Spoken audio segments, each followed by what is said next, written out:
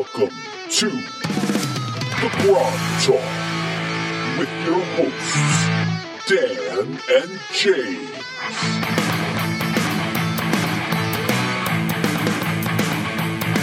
Welcome to Grog Talk. Welcome to Grog Talk. We've got a lot of things going on. We've got a contest going on. I guess I should talk about that real quick.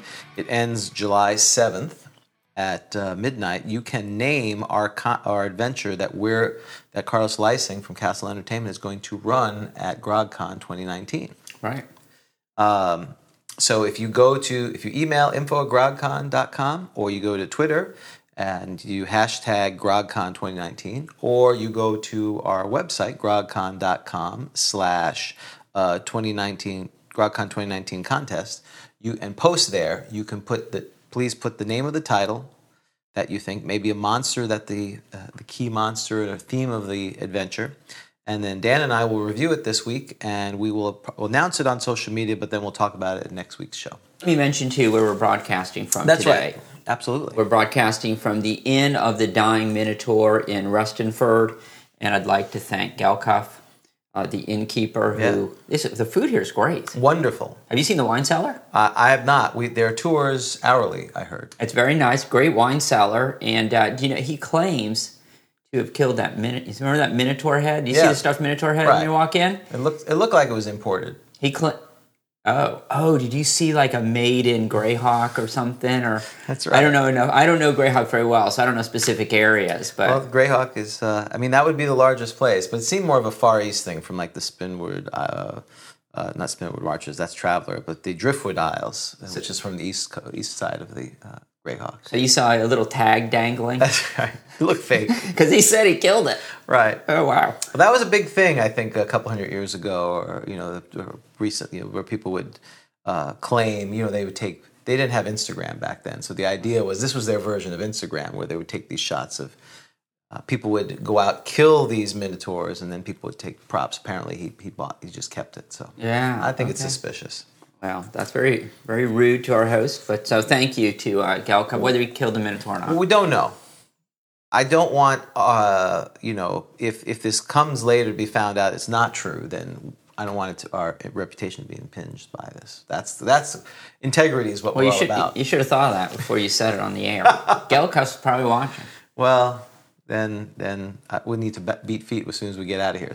You'll edit that out. No, it's live streaming. So for our listeners or listener. Actually, it's zero. I don't know. Maybe you never know.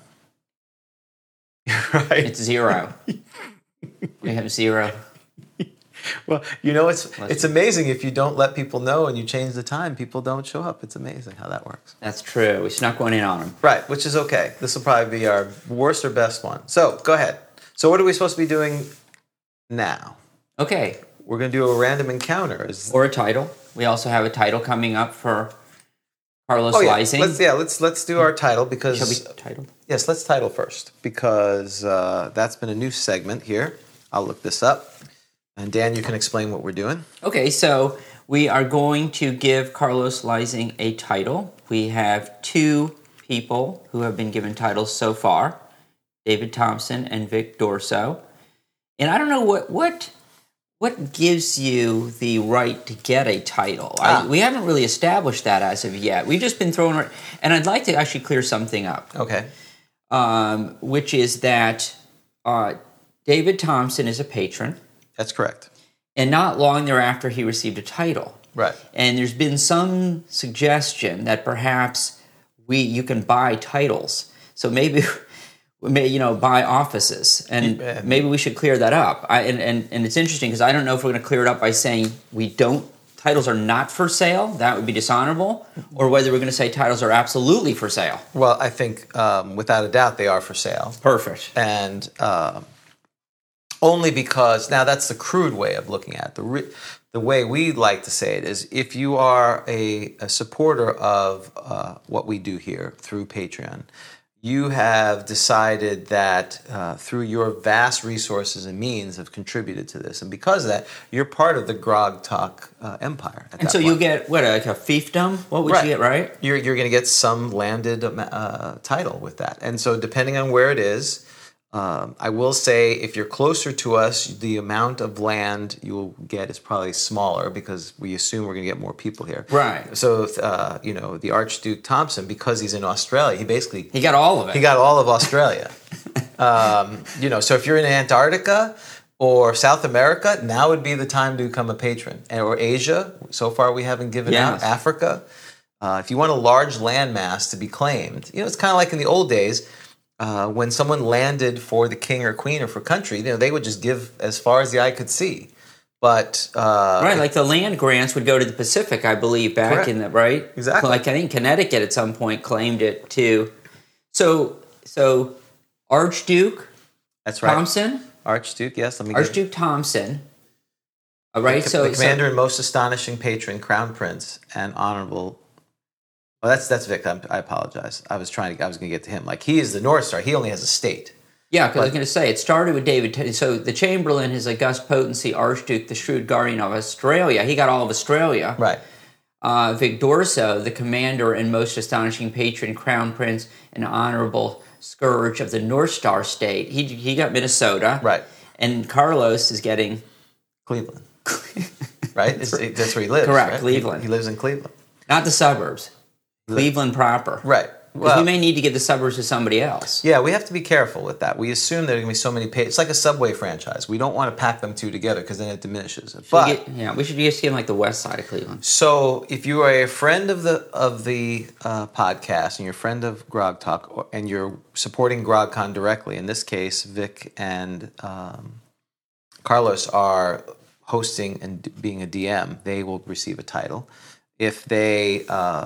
If you are a member of our patron group, you would receive one at any level. Obviously, we would appreciate whatever you can afford and you think the shenanigans is worth.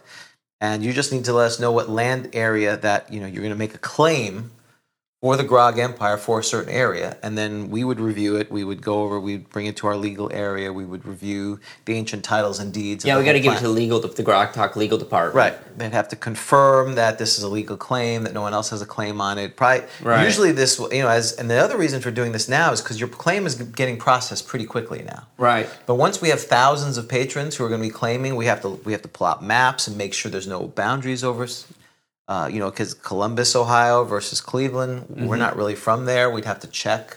So this is the opportunity to join this now. Right. So jump on that fast. Right. And here's what you get from it. For Carlos, we're going to give him his title right now. We have deemed Carlos Lysing worthy of receiving a title. So, all right. So we're ready to roll. And being added to the heraldry and given a title. And where we get your title is from the Best of Dragon magazine, volume number 5, republishes an article called What Do You Call a 25th Level Wizard? Whatever He Wants by Brian Bloom from issue number 21, November 1978. It is a way to give titles. So, all right. Shall we do the rolling? We shall. 1 to 15 is the first one. Okay, so we're back to... Oh, that's right. I put the dice out and I forgot. Sadly, this is one of those segments where... You have a 1 to 30, though. We can't roll. That's true. Do you want to do that? And then we'd roll, we would divide. Well, here, this one we could divide by 2, the D30. Right. Yeah, so we can do that. That'll work. And let me get these out of here for you. This is a giant dice. Isn't it great? 14, so 7. Okay. Well, I got to start typing this because last time I had to go back. Oh, are you doing repeats? It's Chamberlain. Well, I don't see why not. Okay. He's the head of household. That's what Archduke Thompson told You have a good memory. So Chamberlain. Spelled it wrong. Chamber with it. All right. Just like the general. Like the general. Who yesterday saved Little Round Top. Oh, really? Okay. Okay, cool. Let's keep going. Chamberlain. Okay. Oh, it's straight up die 30. Do you want me to roll while you type? No, either. I'm good. Yeah, go ahead. Okay, I don't care. I like it. I think you like rolling dice. So I do. Well, don't all players?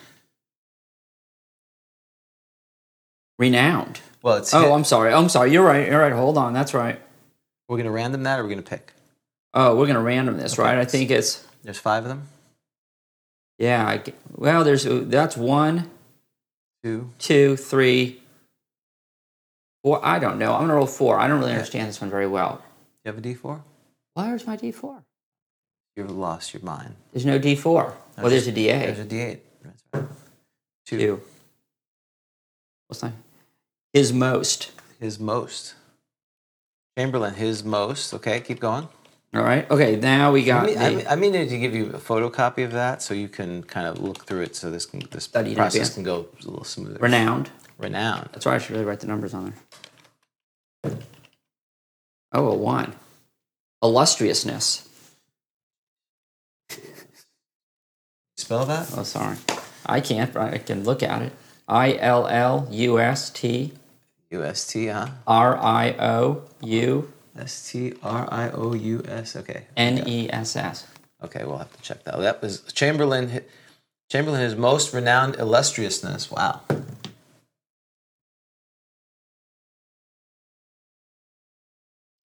Baron. Okay. Oh, he's Baron. I said Baron Lysing. That's right. See? These things don't lie. Oh, look at this one. Wait a second. No, this is the 60 one. This is, We don't have a way to do 60. No, you better do that. I'm going to have to do the die 60. I'm sorry. You something for you to work on.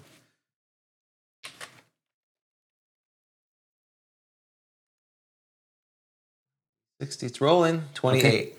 Okay. Oh, so that would be 30. Irresistible. Wow.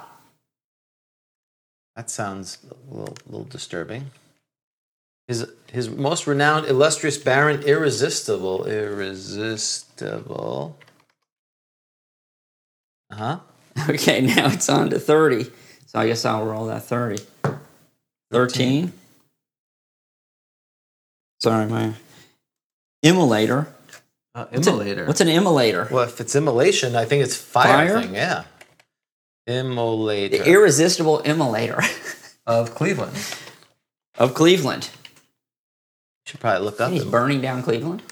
The irresistible immolator. Well, he did burn. We used fireball, and that's what killed us. So, it's like a flamethrower tank. Yes. I love it. Baron Lysing is on fire. He's on fire. Well, already setting things on fire. To kill kill especially by fire. Okay. So we are ready to proclaim and pronounce bestow his title, correct? We are. So it is the Chamberlain, his most renowned, illustriousness, baron, irresistible immolator Go ahead. Of Cleveland. Carlos Lysing. AKA Carlos Lysing. That's right. All right. Congratulations. I think he'll like the irresistible immolator. The irresistible. That should be the name of his module. Irresistible immolator.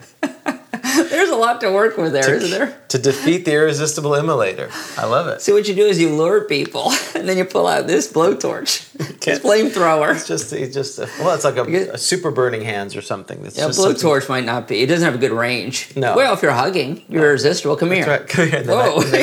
It's like it melts you to death. That's awesome. Yeah, but then you may catch on fire too. I wouldn't go with the hug. I think the flamethrower is the better way. Burning hands. A very powerful burning hand spell. It just shoots out a flame a few feet. So you could be an expert in fire-based spells. Right. You're the irresistible. You have a high charisma. Right. Or charm, some kind of charm thing. Those absolutely. You have a high charisma. You have charm spells. You charm them, and then you immolate them. Right. Not for any other game, just because that's what you do. That's the end. That is the end game. Right. And if you're in Cleveland, be on the lookout for him. Stay out of Cleveland. Cleveland rocks. No, Cleveland burns with Carlos. That's good. I think he'll appreciate that. So yeah. Of the ones, that is the most disturbing. It's gotten more disturbing as this continues. First, David's was very nice. Then Vic is a scourge. Yeah. Now he's an immolator. Well, the dice don't lie, my friend. I think it's like you go to the fair and they tell your fortune. This is as accurate as anything else. Oh, without question. Absolutely. All right. Okay. Well, I think that's good. Now we are ready. Thank you for reminding me. Now we are ready for random encounters. We're going to do a couple. We're going to do the monster random encounter, and then we're going to do a random spell since we talked about Right. I like that. Spell selection. I like it because we can talk about that, and hopefully it'll be push or mending because we're very versed on that at this point. Well, that's the inspiration for that segment is having learned. Oh boy, this is tough. Could you go back to David Thompson? This is rough. Yeah. Did the Chamberlain, His August Potency, Archduke, the Shrewd Guardian of Australia, mention any real use for men? Oh, he did. That was the monster. That was the homunculus. That little homunculus. So you're right. So those spells are. So I hope it's something that we know, because if he's not on, this is going to be a short segment. If we just want to say, to call him. And now, We need to wake him up Otuk's again. freezing spear. Okay, great. That's thanks a lot. Has a range of. Hang on, just a second here. It says you need a piece of rope. What do you think about that? Oh, it's interesting. Yeah, it wouldn't be a whole lot. Okay, well, I know you like to roll these, and you can roll these with. Can you believe I've lost? How do you lose 2 dice? How do you lose an enormous 4-sided die? Did you have a 4-sided die with that thing? Of course you. Well, I'm not sure. Okay, so all right, you're going to roll a 10-sided die. Yep. Is that 10-sided? It is. Okay, find out where we are. 3. We're in a dungeon. Still, we can't get out of the dungeon. We're stuck here. All right, roll a 10-sided. We need to know the monster level. 5. Okay, monster level 5. I need you to roll what do you need to roll? 8 and a 12. Good memory. 3. This is going to be rare. A cloaker. Ooh, a cloaker. From the Monster Manual 2, which means I know is. nothing about the cloaker. Okay, well, I know something about this. Do you realize this Monster Manual 2 costs $1,000? Look at that. I don't think that's what it 1,000. That's what I paid. just says 1,000. And saw I think the ticket. Jacob Young paid that. And I like the way he wrote his why. So Jacob Young. If you're out there and you Yeah. want your Monster Manual 2 back, Dan will send it to you for free. No, for He will send it to you for free because he cares $1,000. about getting people to unite their books in that. So he'll send it free with a personalized picture and potentially a $50 savings bond. Do you think that's reasonable? I think that's reasonable. I think that we should also give an update on the book reunification project. To date, do you have a drum roll? You probably don't have a drum roll. No, I don't have a ready drum to roll. go. But we have. I can tell you how many books we have reunified. How many? None. 0. Okay, moving on. That was an exciting segment. I know, that was good. The cloak. Oh, this is ridiculous. Look at this picture. I can't take this thing seriously. I take the Sheet Phantom more seriously. That's why I love it, because it's in the line with the Sheet Phantom. Go ahead. I don't know. What do you mean, go ahead? I don't know anything about the just read cloaker. It's from Monster Manual 2. It is a Right. shadow-dwelling, unearthly creature. Yeah. What does unearthly mean? You just mean not of this earth. Apparently not of this earth. They are normally only encountered in deep, dark caverns, far beneath the earth. Though they are highly intelligent, their thought processes are alien to most races, and usually only magic users are able to communicate with them. A cloaker resembles a large semicircular cloak or blanket with 2 claw-like appendages at the tips and a long mace-like tail. Black eye spots cover its back like buttons on a cloak, and when the tail is hidden, it is almost impossible to distinguish a cloaker from a real cloak. Oh. So it is like the Sheet Phantom, in that you think the Sheet Phantom is a sheet. Now again, show the picture of it up there on the screen right there. Okay. And this, you don't know this. There's 3. Everything is 3. What is it? 2 degrees from Carlos slicing. By the way, I'm going to show you how this is related to Carlos slicing. Oh, that's an excellent episode. That's an excellent segment. 2 degrees. 2 degrees from Carlos slicing. Well, some 2 degrees from the illustrious. Yeah, no, I'm sorry, the irresistible immolator. Right. Yeah. Wait, the I squared segment. 2 degrees from I squared. I squared. I like 2 degrees from I squared. Okay, cool. so this is like the. So you think it's a cloak? Is that what's what happened? That's right. Well, it can be. In the middle, okay. And when it flies out of character and wrapping the victim in their folds, pinning the victim's arms and preventing the victim from returning the attack. Once it's wrapped, it may then bite at the belly or back. That tickles. That does damage. With its tail. Any attacks on the cloaker while it is wrapped around a victim will cause half damage to the victim and half damage to the cloaker? Yeah. You better have more hit points. Yeah. I can do the math on that. It has 6 hit dice, so it's a beast. Okay, so What gets worse? really, subsonic moaning. Mm-hmm.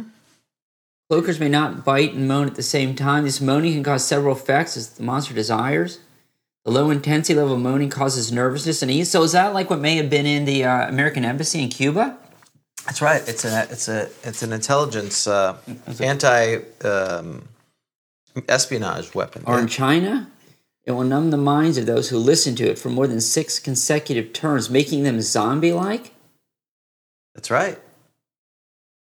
So you want me to show? And it has spells? Well, it doesn't Well, the have second level of intensity evokes fear. Yep, and then there's stinking cloud or hold person. So you better find this thing, and you better beat it up and kill it before it starts doing its moaning. Oh, this is awful. That's why it's a level 5 monster. You know, it's also interesting. It's highly intelligent, which you like. You like creatures that are highly intelligent. And look at its alignment. Yeah, it's chaotic neutral. It's not evil. No, it's not. It just seeks to do...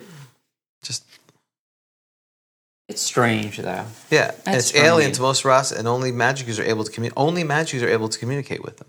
Okay. Do we? So now you want to know how this relates to... Yeah, 2 Carlos? degrees from Okay. Carlos Lysing. Right, so the first close to get the cloaker, I believe the first time it was used was in this module. Do you know what this is? There's the cloaker.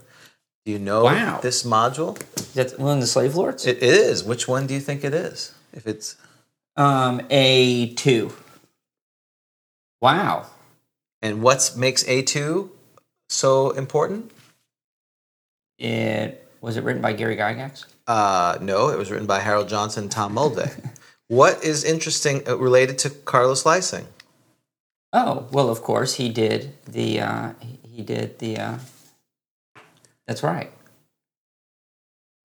Marquesa. Marquesa is featured in here, and his series, the Marquesa series, is from this. Right. So this is I've been through 2 of those, so there it is. So this is how the cloaker is tied into Carlos Lysing. You're welcome. Thank you very much. Very interesting. Now, that's a good picture. That looks like, yeah, of course, Errol Otis, right? Yeah. That's a great picture. So on the back of A2, there is a picture of the cloaker. Okay, this picture has made me now like the cloaker. Okay. I didn't like the cloaker so much until I saw this picture. That looks pretty cool. And so I remember having this module, and I had to go. My mother had to go to some kind of state agency every once in a while for something, probably because she was on probation. I was going to say. I don't know, something like that. Right? She had to go to doctors or something. And this is what I brought with me to keep me reading. And so the cloaker is used to anesthetize and hypnotize slaves. It's used to pacify them. Oh. So that's how the cloaker is used in this. And the description of the cloaker is in here as well. So there are 3 pictures of cloakers. There's that cloaker, there's this cloaker, and then there's this cloaker. Now that doesn't look like Errol Otis. No, I'm not sure who. Well, it says D. Who's the D81? Who's? I forget his name. Oh, so it'd be interesting. Is Donald Sutherland? Is that him? Is that the D? Right? Without David Thompson, we're in trouble. Yeah, this is. It'd be interesting to know if it changed at all. It looks like it didn't change much. No, it looks like it's almost identical from what I can see from it. Yeah, it does. Okay. So there you go. How about that? Yeah, I've learned something. I believe that's David Sutherland, but maybe it's not because that's just a D. Does it say D with 3? Or just D? I don't know. We have to find out. We'll have to ask our resident artist, or we can look in Art and Arcana and kind of figure that. So there you go, Cloaker. What do you think about that? I think it's interesting. That's what I said. It's interesting. All right. There you go. What do you think about that? So that's what that's the random monster, Cloaker.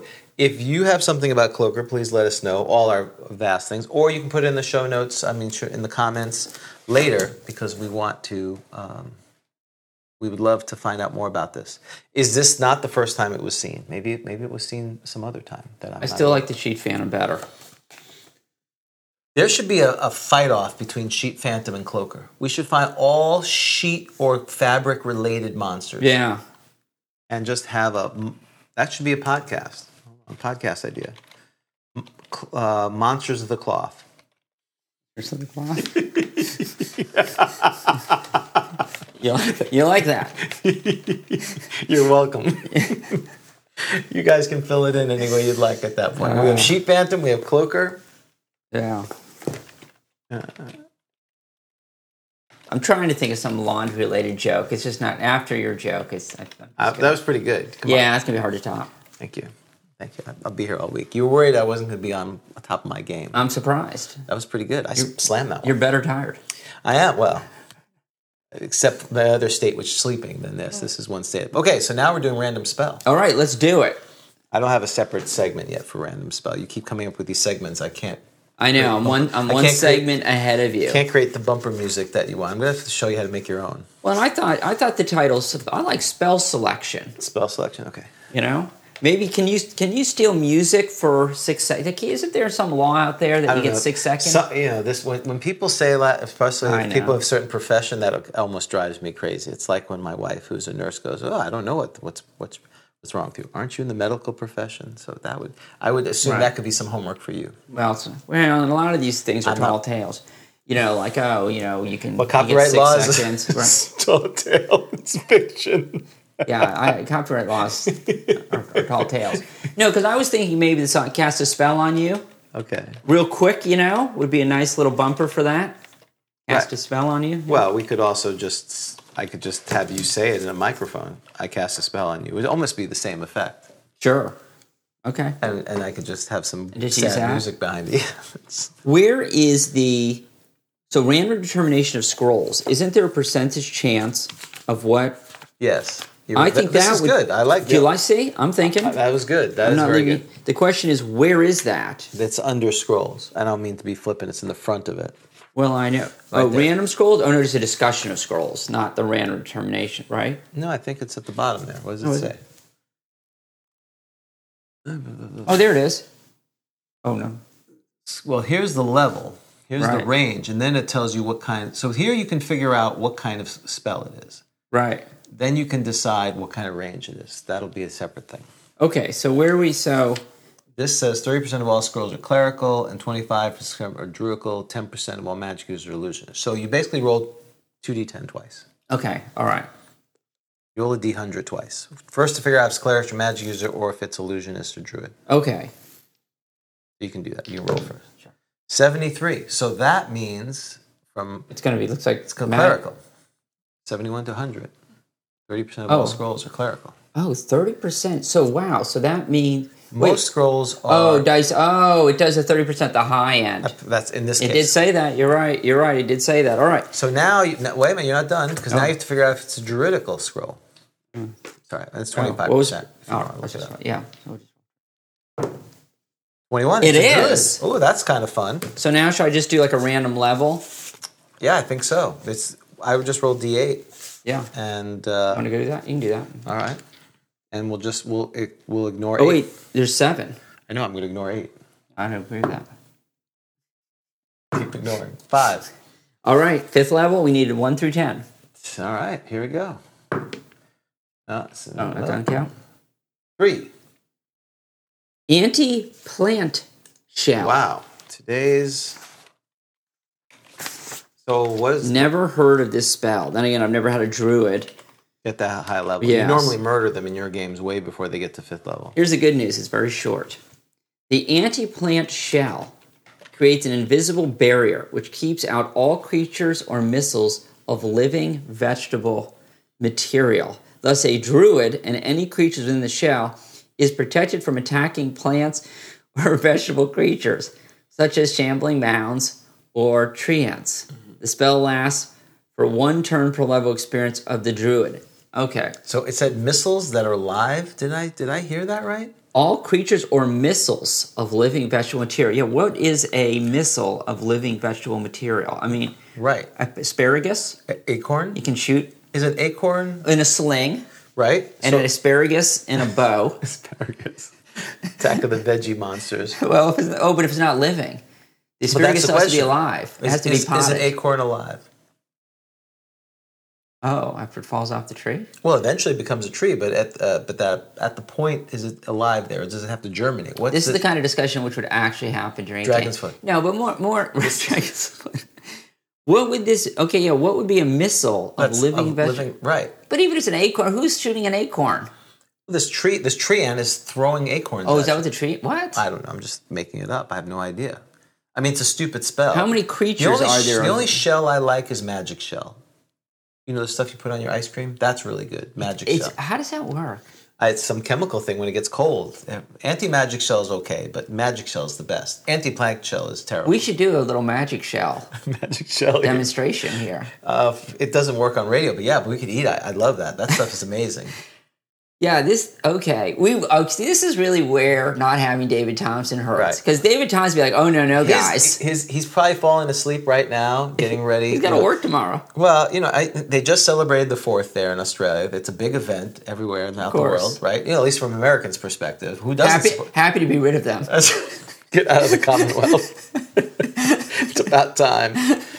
You're so obnoxious. It's that family member who says, I'm moving far away, and everyone's like, good. Yeah.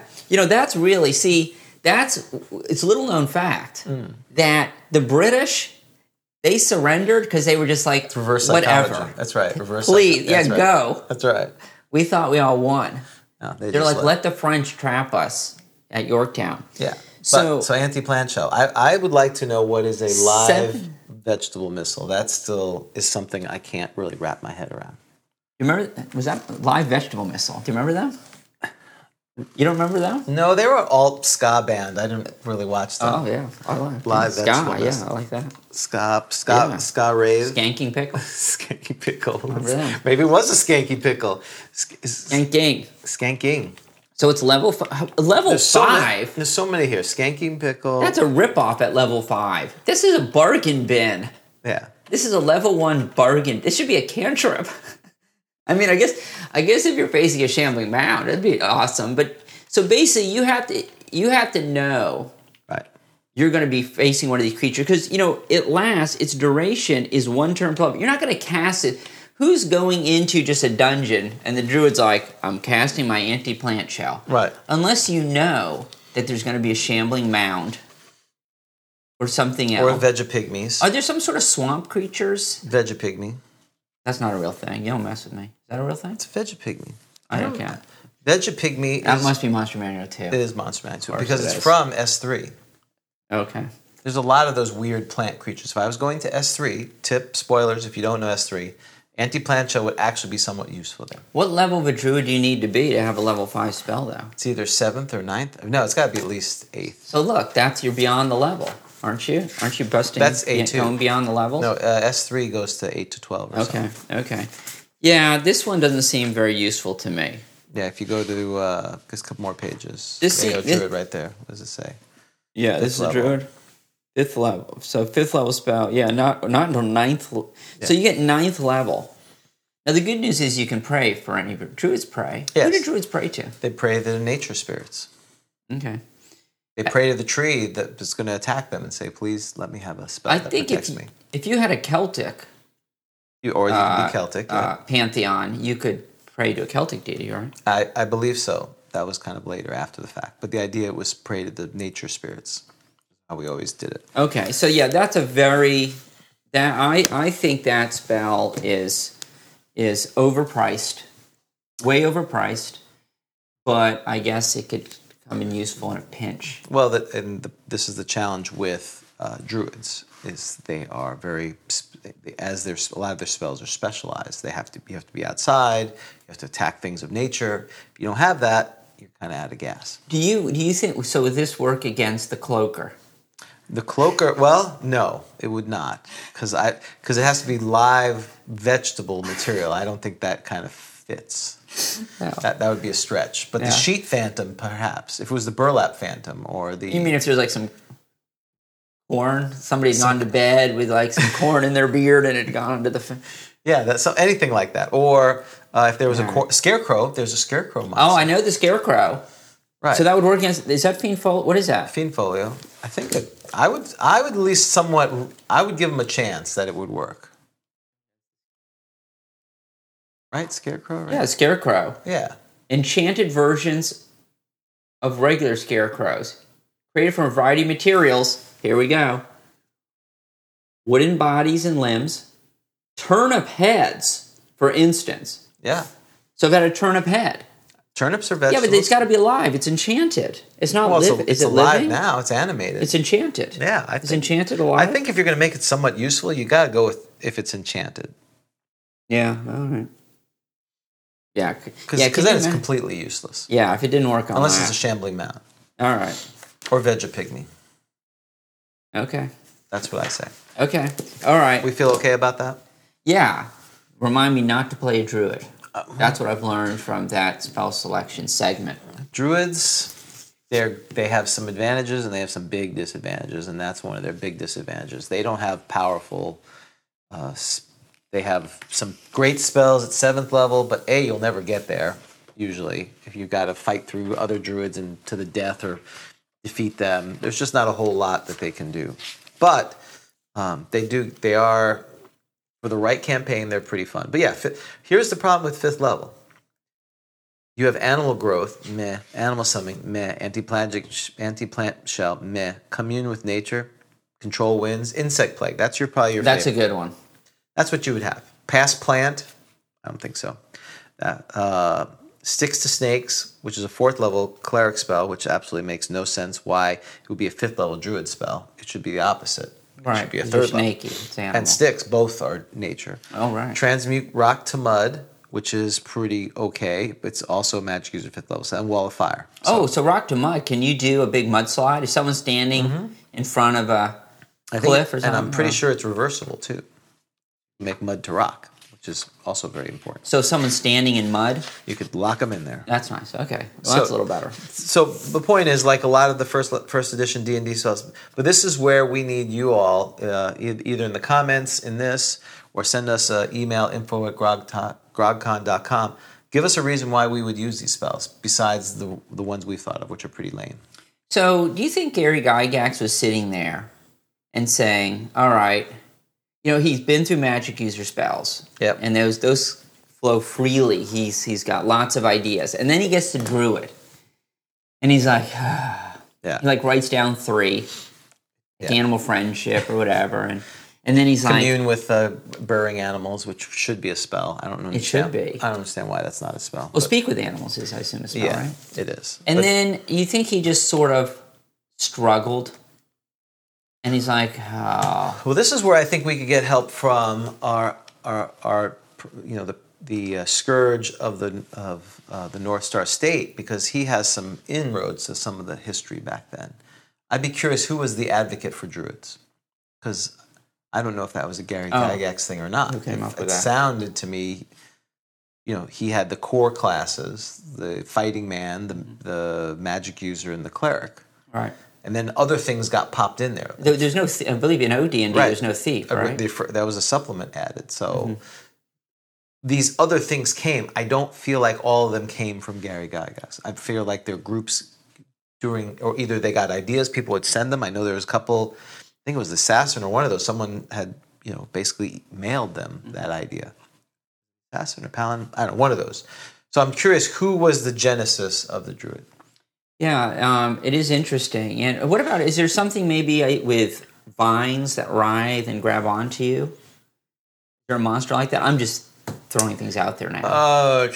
The creeper vine, the yellow musk creeper. You remember that? We had that in one of our modules. Oh, so is something come out? I see a picture. Something come out of the eyes. That's Fiend Folio. No, I think it's yellow. Yeah, it's in Fiend Folio. Yellow musk creeper. Well, I had yellow mold. Yeah, it's way back. Yeah. There it is. Yellow musk zombie. And that's what created from the yellow musk creeper. Oh. Yeah, okay. So a large light green climbing plant. So it would work against that. Yeah, so the question is spores. Now that could be very interesting. Oh. So yeah. Yellow mold. Yes. Well, wait, it's got to be vegetable. Is mold a vegetable? I don't know. I've eaten vegetables with mold, but I don't know that makes it. It said plant material. It's anti-plant shell. Oh. Yeah, what did it say? Oh, yeah, well, it's vegetable. Well, it's just vegetation, really. Right? Right. So now it's getting interesting. Because if you knew you had, green slime.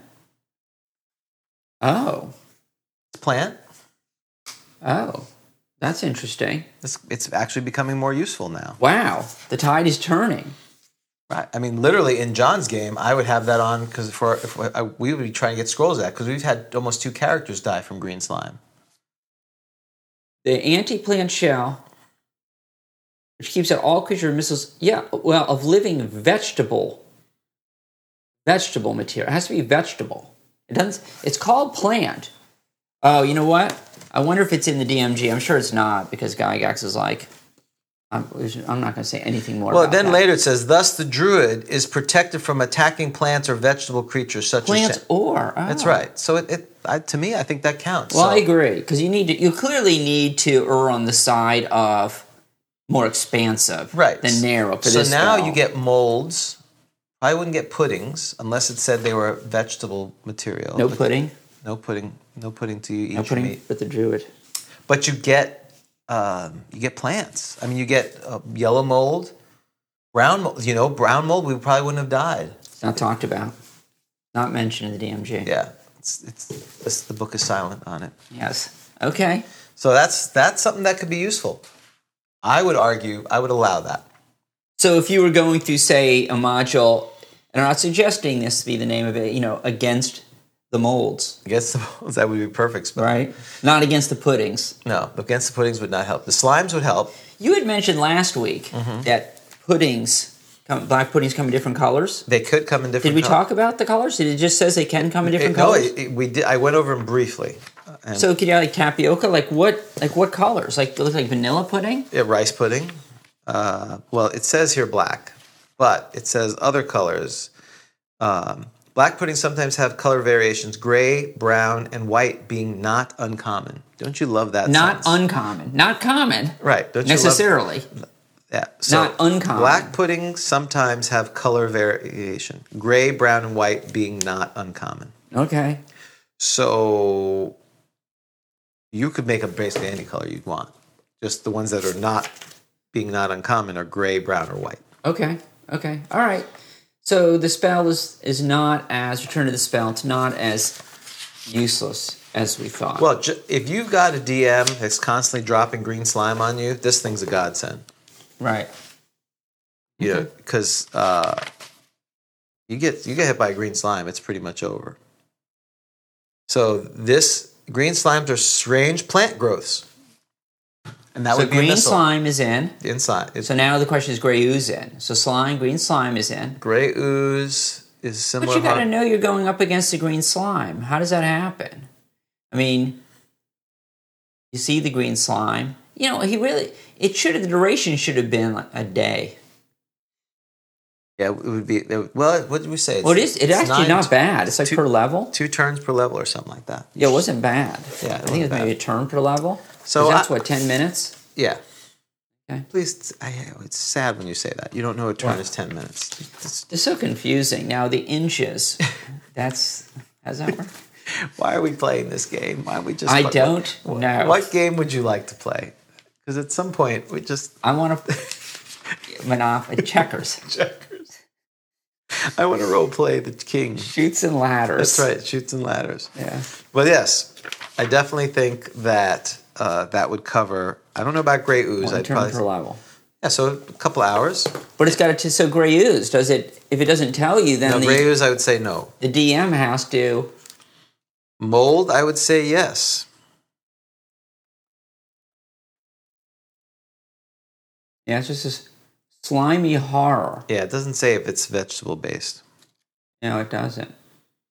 So you'd have to find out if there was a Dragon magazine. Right. Had an before ecology 100 of the gray ooze. This is something that we can ask Rob from the Thaco Factor when we have him on. Right. You said this would be. You better write that down. Right. We talked to him. Oh, it's in my anti-plant. Anti-plant shell. Does it work against the gray ooze? Ochre jelly would not work because it's a giant amoeba. So that would not work against ochre jelly. Okay. But there's a little more than we would have thought originally, which is good because it's still a pretty sucky spell. Yeah, we're really just trying to rehabilitate it. Well, it's just like push or push is mending. bad. What would you rather have? Push, mending, or what order? Those three: push, mending, and anti. This would be a different picture if you had anti-plant shell. Right. I'm looking at the treant picture. The druid is laughing in the corner. The druid's off screen laughing because he's got the anti-plant shell. Yeah, the fighter ran up and he's... Again, I love the pictures. Yeah. It's always the poor... the player characters are always losing. You learn a lot from the Monster Manual about first edition, right? They're always... Right. It gives you... It's losing. very instructional. And by the way, this is probably why we need people to watch us do this, because we used to thought we were meandering. Now we've really lost it. By the way, this is about elves. We're going to get to elves in 2 minutes. Let's talk about elves. But just real quick, in the picture for Tree Ant, what Dan was talking about, it's instructive because you're a fighter, yet you're not using your sword, which is on the thing. You're using a dagger so you can get closer to the giant tree to attack it. Right. Does that make any sense? Well, No. What's his intelligence? That guy's intelligence. Well, apparently it's going to be low. 0 because he's going to be ripped from limb to limb when the tree ant is done with him. Pun intended. Yes, you're welcome.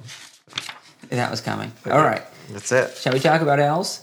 Yes, I think these 'Cause these segments have taken 55, almost 50 minutes of this, which is... We've gone down. You know what? We've gone down from 0 listeners to 0. Hey, they're happy 4th of July. Very nice. So most people are busy throughout the world. They're celebrating the 4th of July like we are here in the United States. What else would they be doing? Elves are not. Elves are not. They're dancing. Elves time. So elves are classic. We're going to talk about elves now. Again, you're driving this ship because you wanted to talk about the Demi. I'm an elf. I don't want to be on a ship. That much I know. Well, you don't like water. Okay. It says that somewhere. It does. Or somewhere. They don't like water. Except if you've read Lord of the Rings, that's where they go. This is only loosely based on Lord of the Rings. Well, that doesn't mean they like the trip on the water. So let's get this out of the way. Go ahead. I want to play an elf. Yes. James, can I be an aquatic elf? No. Can I be a drow? No. Well, as long as you're not using the book It's that's 1980. It's 1981. No. Well, am I taking the advice of Mr. Gygax in was it page 42 or something? What's that? Can I be a wood elf? Well, page 40 something. I don't know if it's 42. It's playing a monster as a player character. Am I allowing that to happen? No. Okay, then the answer is no. So an aquatic elf is a monster. That's right. Well, everything's a monster unless it's a monster unless it's specifically designated in the player's handbook as a race that can be used. So here, I agree with that. So here's, although we'd have to look in the glossary, they may be a creature. So what's the difference? I'm sorry, page 21, 42. I doubled. Okay. So if you're not using, so what we're talking about is like we talked about last week when we started with dwarves. Is how do we? We are humans. We have human traits. We've seen other races portrayed in movies and fiction, and they should be more alien than they are. Typically, the player wants to use these demi-humans not because they're trying to expand and role play. They want the stat advantages that those creatures have. And elves in particular have a bunch of advantages. So, you could argue, well, that's fine. It's a game. Let them do it. But do you want to get some more flavor in your game? Do you want people to try to expand their role playing and really think in the mind of it? And this is where page 21 talks about, if you're okay with it as a DM, you could let them play dragons or liches or whatever. It's just, how are you going to adjust the power level of a red dragon in a first level party? Well, there's examples that he gives there. But the issue of it's making sure that you try to have the mindset of the creature or monster that you're playing. That it should influence the way you play the character. So, elves, aquatic, no. Okay, so what is your view on whether or not a player character can be something other than a high elf? Because on page 16 of the player's handbook, Gygax writes that all player characters are considered high elves. Elven player characters are always considered to be high elves, the most common sort of elf. Do you think there is an argument to be made that the DMG... What's your view on whether or not you can implicitly overrule a precedent? So nowhere in the DMG does it expressly say you can be other than a high elf. Right. But on character, and this does say character, age, aging, disease, and death on page 12, right? Right. Every character's creation. So this is not talking about, I think this is talking about PCs, correct? Yes. Then on the age categories, it has all of the elves' age categories. In order to establish the overall effective age, is there any for each race of characters. So do you believe, so I'm a player, and I say, DM James, the DMG, true or isn't it true that the DMG supersedes the player's handbook? Well, first I'd say you've It's a simple yes or no question. no, actually, it does. Thank you. And isn't it true that the reference on page 12 and 13 is to rolling up stats for player characters, not NPCs? Right. It does. And isn't it true that in the age categories, which is part of the character age category, PCs, it lists other elves? It does. Did you read page 8? No. Please read page 8, second paragraph. Oh, wait. Is this binding? You seem to be off into some sort of preface here. It's part of the book. Page 8, second paragraph. What does that say? As this book. Is this book? This book. German. That's right. I mean, das Buch is the exclusive precinct of the DM. That's why I didn't read it. You did. You referred to it. So. You must view any non-DM player possessing to something less than worthy of honorable death. Right. Peeping players, there will undoubtedly be, but they are simply lessening their own enjoyment of the game. Okay. Well, I have a range between lessening enjoyment and honorable death. Wait, so you're saying that You should kill yourself. I've got to be killed now? That's Right. what the point of all this has nothing to do with whether you can be another elf. It's irrelevant whether you're right or not. The point is you violated page 8, which is clearly one of the first things he wanted to make sure that you did. So I'll agree to all that, but you're still, in your case, you're dead. I got it. So, all right, noting that I should be killed. Right. The fact that you've looked in the DMG. What do you think, though? Because, so I always feel like a jerk when I say to the player characters, you got to be a high elf. Because that's... The problem I've got is that the DMG doesn't expressly say you can be other than a high elf. You see, it's implied, but I don't know if implication should override that which is expressed. So I think you got to be a high elf. What are your thoughts? If you're trying to play by the book. Okay, if you're trying to play by the book. What are you thinking? I think that it really doesn't matter unless there's some... unless there is some mechanical advantage to it. So that's where I draw the line on aquatic elves and drow. What about wood? So wood elf? Gray elf? So the question is so in the monster manual on page 39, they describe elves. Right. And, as long as this other stuff really doesn't matter. So, for instance, does it matter to you if someone wants to be a wood elf and they can be a stronger elf versus a smarter elf? Are they mechanically different, the wood elf versus the other elf? And my argument is if they want to be a stronger elf, fine, who cares? The drow and the aquatic elf, that's different. Drow in particular, they have fairy fire and darkness, and they can do a bunch of things. Female elves are particular, right? Female drow are really. Yeah, they got all kinds of things. So the answer there is no, unless you're going to just let it wide open, let everyone do it, which is what the book that shall not be named. Which again, if they're reading that, they're drow are only legend. They don't even exist. So people should know that. That's what it says in there. So for me, the question comes down to how do they know about these other elves? Really, it's because someone's read the monster manual and said, oh, I want to be any of these elves. I normally don't care. Again, if they're a high elf, the advantage of the high elf or a gray elf is they live longer than a wood elf. And if that matters to you, if you're keeping track of time, then that's an important thing. But if there's no mechanical difference and you treat them all the same, then I don't care. It's more of a backstory thing. Okay.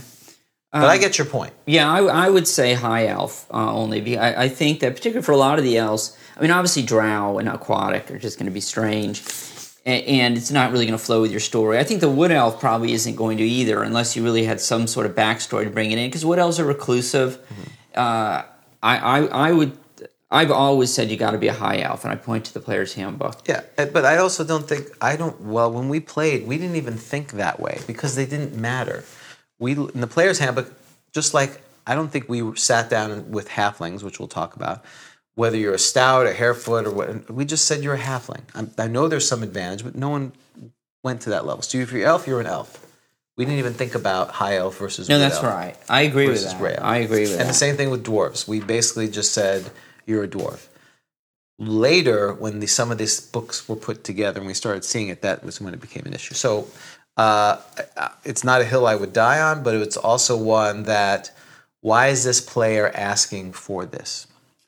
That's right. It's not the fact. It's not so much that they want to be that. It in and of itself is a problem. The problem is what kind of player character wants to be that. Is that what you're saying? Right. So it's a warning flag. Right. I want to be a half drow, half aquatic. Right.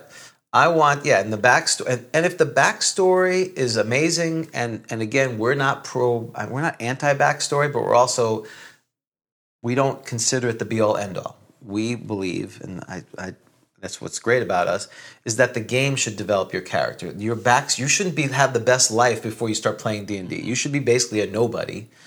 And that's why you went to become an adventurer, because your Latin life was not that great and you wanted to seek fame and glory. Not that you were the princess of third removed and you fought in the third, like, again, going back to Legolas or whatever. Lord of the Rings is where he became a character that his backstory, while maybe interesting, shouldn't be the whole definition. Oh, I fought in the last 2.5 ages of fight. Well, then what the big deal is this event? That's my point of it. So I would want to know why they were interested in it. And if they're interested because you have created a world that has these creatures, then I would let it go. But if it's a generic, we're just starting with a town, why are you a half elf, half drow, half aquatic? Right. No, the answer is no. This is standard fantasy land. You're a high elf, you're a hill dwarf, or you're a dwarf, you're a halfling. Why are you so mean? I've last time I played it was with John, and I really appreciate what John is doing, even though it was a little frustrating initially, because I know how, when I was DMing for you, and you're like, boy, now I know how the players feel. Well, when you play, you remember all the thing when you have someone who's really trying to give you the spirit of the game. You remember how frustrating it is, but then at the end you thank them for really giving you the spirit of it. It's a struggle. I mean, if you're not on your game and you're not taking things seriously, I mean, he was figuring out simultaneous initiative or spell casting versus missile. He had the attic thing out, and it was pretty. Because he did it that way, it was a very dramatic scene. We had 2 magic users, simultaneous initiative. I'm like, well, what about my bow? Doesn't that go out first? Well, based on attic, you subtract the casting time from the die roll, and that's when the missile goes off. So if it's really a one segment spell, super powerful, because it'll even go off before a missile. At least that's the way he read it, and I don't think he didn't say it incorrectly. So both parties cast sleep on each other, and it went off before the missiles. So half of either party was knocked out from that. So it was very epic, which we wouldn't have gotten if we just did the normal, just roll it. So, but it's changing the programming of the game. And that's where I think, back to the intention of the player, if they're thinking that means they're coming from, it's very unlikely they just figured this out themselves. They came from a background or tradition where this came from. And if that alignment of what you're doing and what they want to do is so off, you need to probably sit and have some expectation discussions with them. Or you're going to end up with dwarven paladins. Right. Sorry. How's he doing? He's currently dead, but... he died? He died horribly. Oh, that's awful. That was the whole 6-player wipeout. I didn't know he was part of that. Yes, what was his name, the dwarf's name? Barrick, of course. Well, he's not dead. I mean, they're high enough level to get raised, so that's what they're going to work on. They've gone back and to heal up and figure out the next step for them. Did any of the PCs who died, were they half orcs or elves, and so they don't have one? There was souls. There was one half orc. Unfortunately, he won't be coming back regardless, because his body was left. Oh, and he couldn't anyway, right? He could be reincarnated. Right. That's where he come back. He came back as an animal. Then. Oh yeah, centaur or whatever. Right. That's the famous thing. Okay. Now so dwarves get a +1 on. I'm sorry, dwarves. That was the last episode. Elves get a +1 on Dex and a -1 on Con. If they're a high elf. Oh, what is it? It just says elf. I know, but if you If you read the monster manual, if they're wood elf, they get +1 to strength as opposed to intelligence. Oh, wait, it actually gives those stats? Yes. Wait, if it gives those, they're usually strong. Plus, add +1 to all die rolls. They're usually strong. Oh. But they're not as smart, it says. So I could argue. Wait, that suggests that you can be a PC, though. It says... Well, it doesn't. It just says if they attack, they get +1 to their strength roll, which means it's at least a 17. That's pretty good. Because +1 to strength is 17. They are unusually strong for elves. Add +1 to all die rolls of what? But not quite attack. as intelligent. Oh, to attack. Yeah. Oh, okay. So that means they're 17. That means in order to get a +1 hit, if you extrapolate that, that means they have 17 strength. Oh, okay. They're not quite as intelligent. I see what you're saying. Well, okay, but this suggests... Okay, but this is consistent. So this is not plus... You're not adding anything to their initial ability rolls because you're adding it to their to-hit roll. Yeah, and if you're... I don't think the example they gave here is very good because it's very you want to talk about player characters reaching. They are unusually strong for elves. Add +1 to all dice rolls, treating 19 as 18. Now, think about that. You're a player character. How would you read that? I don't know what to make of that. What die rolls? I don't know what die rolls this is being added to. I think what they're saying is to hit roll, 19 or 20. But if you read the next sentence, but not as quite as intelligent, treat 18 intelligence as 17. So if you read that whole sentence together, what would that imply about these elves, these wood elves? Well, that they're strong, right, and not as smart. But if they had 18 strength, they would have what strength? Now, treating 19, what do they have 18 strength? What do you mean they'd have an 18 strength? Treating 19 as 18, you go down. If you get an 18, add +1 to all rolls, treating 19 as 18. Yeah, that's not. So that's talking about attributes, right? But then not as quite as intelligent. So I think the first one was like if you to all hit rolls. So that would be like instead of getting. But it doesn't seem to be. But it seems to. But then the next sentence is talking about intelligence. So you could, if I was a player, I'd be saying, "Hey, I want to be back to your thing of this is why you want to be. I want to be wood elf so I can have 19 strength. I would be the same strength as a hill giant, which makes no sense. No, and the monster manual is what 77. Yeah. And the player's handbook is what, 78? Yes, the second one. Okay, so this overrides it. Right. So that's easy. But this goes back to some of the shenanigans you can get from people. What I think he meant here was if you attack, you add +1. But their intelligence is -1. So if I was going to allow this, I would say you get +1 to strength, but you would not get a 19 strength. That's crazy. So this is just very right, you can't. Unfortunate writing. This is what's confusing to me. Is that so? Dwarf gets +1 on con, and an elf gets -1 on con. Yeah. Do you know what a dwarf's hit dice is in the monster manual? 1. Correct. Do you know what an elf says? 2. 1 + 1. Oh, 1 + 1. But why would so the elf has higher hit dice? Yeah. But it is lower con. Yeah.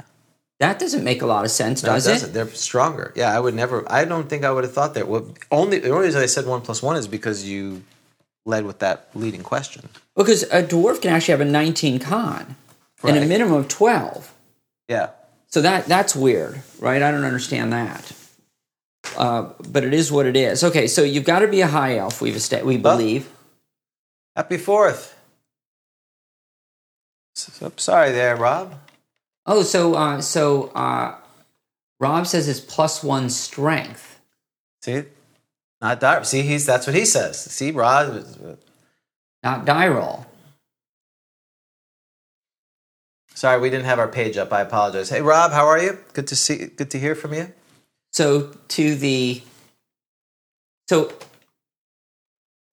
that would suggest a wood elf can be a PC, and that was 1970. I don't like any of that stuff.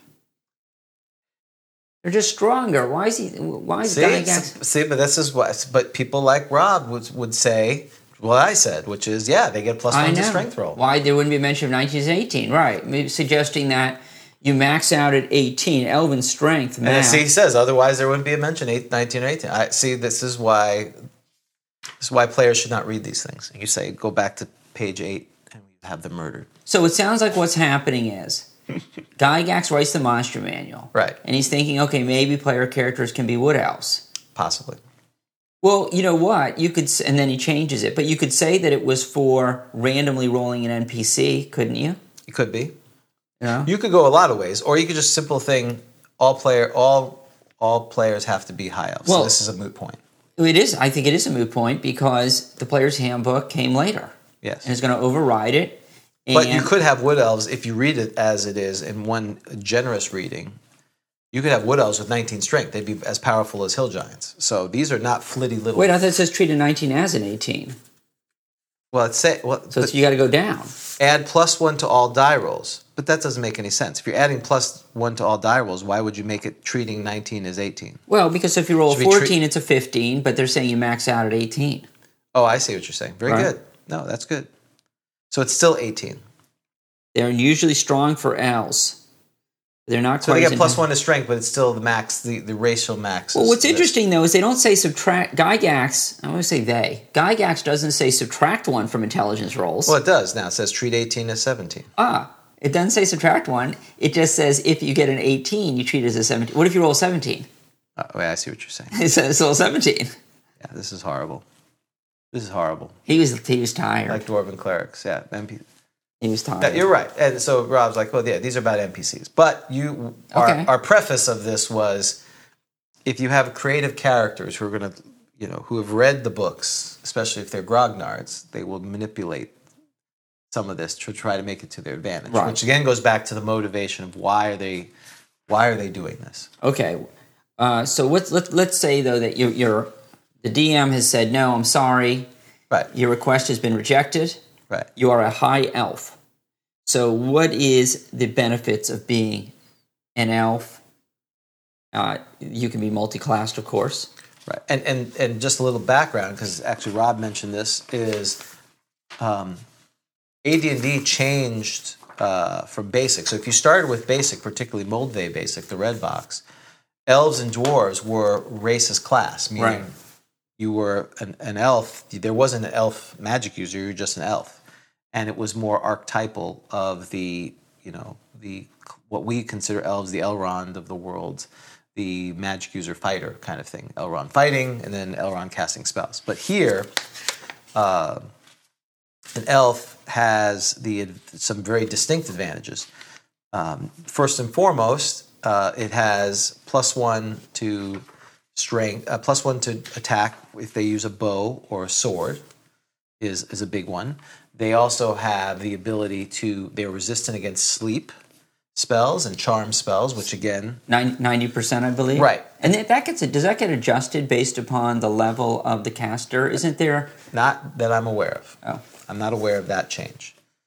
But it's just for sleep and charm. Now, I'm sure there's, in some of the modules or something where people made a more stronger charm, and you could argue different kinds of charm may not be affected by. In other words, like monster charm versus the vampire charm may or may not affect them. I have to read that again. That would have to be the DM's call. Right, but they get the +1 for that. They can speak a lot of languages. Their other big thing, and we've talked about elfing the room. They have an advantage to seeing secret doors and concealed doors, and they can surprise. So those are pretty powerful. So if you build the archetype fighter magic user, you're resistant to sleep. So in the scenario I was just talking about, where we were attacking the sea ghost, and the human magic user cast against another human magic user, they both cast sleep. If one of the magic users was an elf magic user, they would have a 90% chance of not being affected by it. Right. And that changes the whole battle right there. Yeah, that's very useful. Can we talk about some of the multi-class? I think it's interesting. The restriction on PC cleric elves. You can't be a cleric. Right. If you're an elf. They have NPCs. Really limits a lot of the multi-class options. Half-elves, interesting. Right. Half-elves can be clerics. Right. Right? They can be the whole deal. Yeah, so that's interesting. So the half-elf and the half-orc can be a cleric. Yes. So those different races are going to get a lot of combinations that elves want. So cleric fighter, yeah, you can't do that. It's only half-elves and half-orcs. The cleric fighter magic user, only half-elves, because The elf can't be a cleric. Cleric ranger, of course, is out because we know elves can't be rangers. And remind me to talk about your very good question of why can elves be assassons but not be rangers? Oh, you like that question? That's a great question. I've thought about it, and I have a theory. You have a theory. Okay, good. You weren't just going to let it go. You weren't going to just say. Well, because I remember you said good point, and I thought you'd let it go. But no, I didn't want. No, stewing in the brain. It's been stewing in the brain because it was a really good point, and it wasn't so much that I wanted to. I wanted to reconcile it because I thought it was interesting. Okay. Well, I appreciate that. Not that you're trying to make me look like an idiot. So. No, because I don't think yours. No, I think it's quite the opposite. Oh, okay. Because I think your point was a good one, and if it can't be reconciled, there's an issue. Because the Dragon magazine, the Sage Advice is where they explained why. Right. There was Dragon. There was some magazine that talked about rangers and why they're killers, and then reconciling why they couldn't be. Yes, but that's not canon. That's just Sage Advice. That wasn't canon, right? So, so cleric thief. We'll talk about that. Right. So we know that the half elves. This is interesting. Why can't half elves be cleric thieves? That is a good point. Why not? Isn't that odd? Half orcs may be cleric thieves. So I understand why an elf can't be, because they can't be a cleric as a PC. But cleric thieves, half orcs may be cleric thieves. Yeah. That's odd to me. And cleric. Well, the other thing is they can't be cleric assassins. And they can't be cleric assassins. That's also interesting. So it sounds to me that the idea of the deities that a half elf would have would not allow for that combination is the only thing I can think of. Which is interesting. Yeah. So is it? Yeah. Must be the combination is the problem. Right. Because you can do them separately, obviously. Yeah. You can be a half elf assassin. You can be a half elf thief. You just can't be, and you obviously a cleric. You can't put them together. So it's the idea of the half orcs skew evil. Right. Or have deities who don't have problems with those things. Right. Whereas the half elf is going to have a cleric of a good bent. So the half orc says to the deity, I want to be both a very religious, a man of the cloth, and a killer. Monsters of the cloth. Monsters of the cloth. There you go. And the deities are like, that's awesome. Right. The half elf says that, and the deities are like, are you crazy? No, that's terrible. Yeah, you're dead. No, you can't do that. Can't do that. So right off the bat, one of the benefits of being a half elf, because the question is, why do I want to be a half elf as opposed to an elf, is that number one, you can be a ranger. Yep. And number two, you can be a cleric. You can be a cleric. And number three, then of course you can be a lot of those multi-class that an elf could not be. You get, well, there's a few things. The only thing you're really giving up is the +1 to bow and swords, which is important. Right. You're giving up a lot of the sleep advantage, but you do get some. But it's a lower resistance? 30 or 30%. Right. But you get the advantage of what's probably, if you're a power gamer, one of the most powerful combinations, which is the ranger cleric. As far as hit points and ability to do stuff. Especially for early and mid game when you're starting from 1 to 5 or 6, which again, for your thing, that's the whole campaign.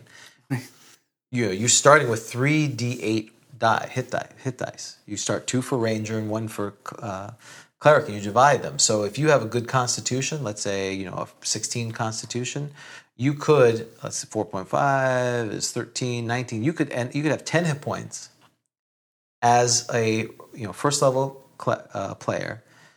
Cleric XP is not a lot to go up in levels. Ranger's more than a fighter, but you have all the advantage of a ranger. You can surprise, you get damage, you can do good fighting, you have a lot of weapons.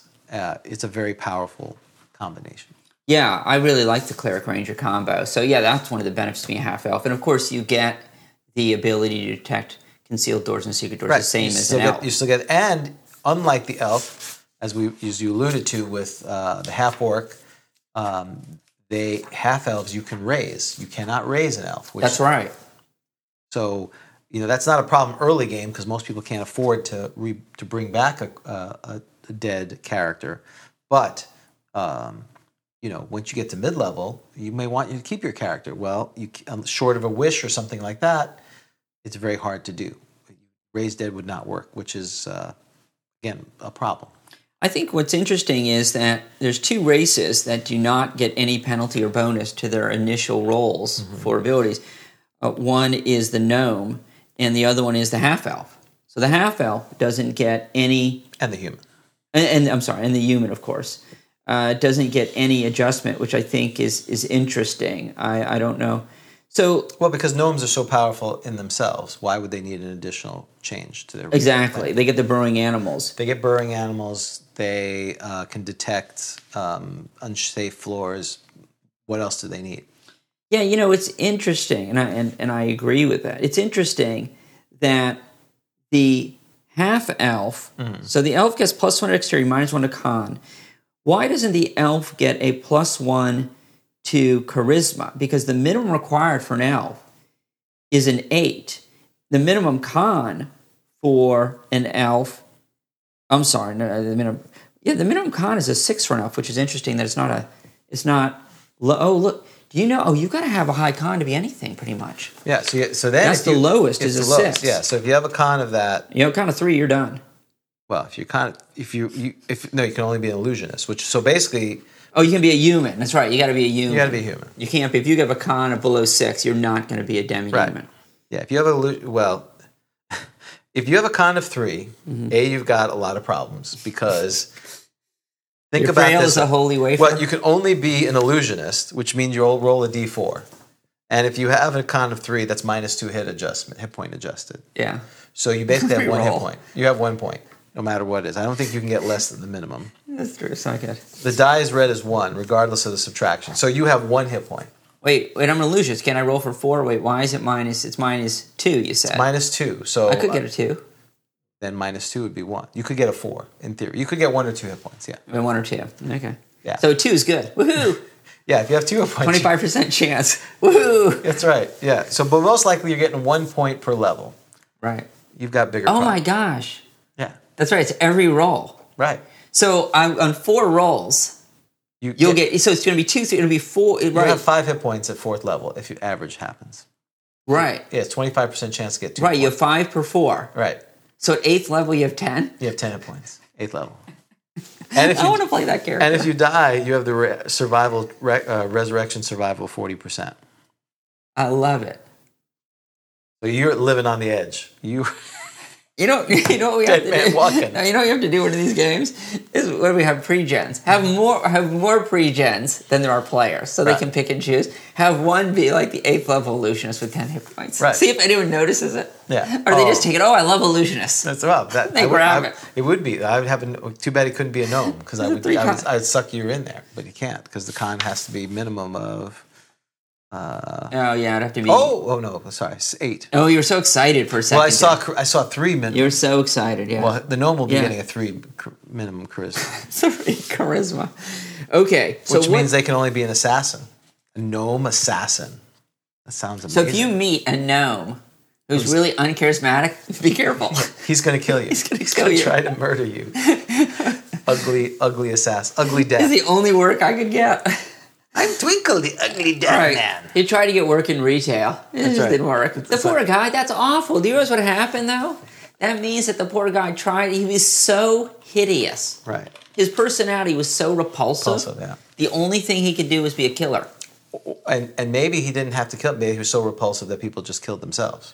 That was It part of his helped. thing. Well, try to freezes him. Yeah. It's probably got to do like a roll of, right? Like against paralyzation. Yeah, they just, well, if you get lower and you go to the book that shall not be named, they have, well, actually, deities and demigods. If you have a negative charisma, you get a horror effect. Oh, really? Yeah, Wait, it has to go below 3? I believe so. It has to be really low. So this would just mean you'd increase the chance that the other person would immediately attack you. -1. Okay. If it's -1, there's a minus 40% reaction, so it's instant attack, and horror up to 1 hit dice per level. So you basically, people run in terror from you. That's amazing.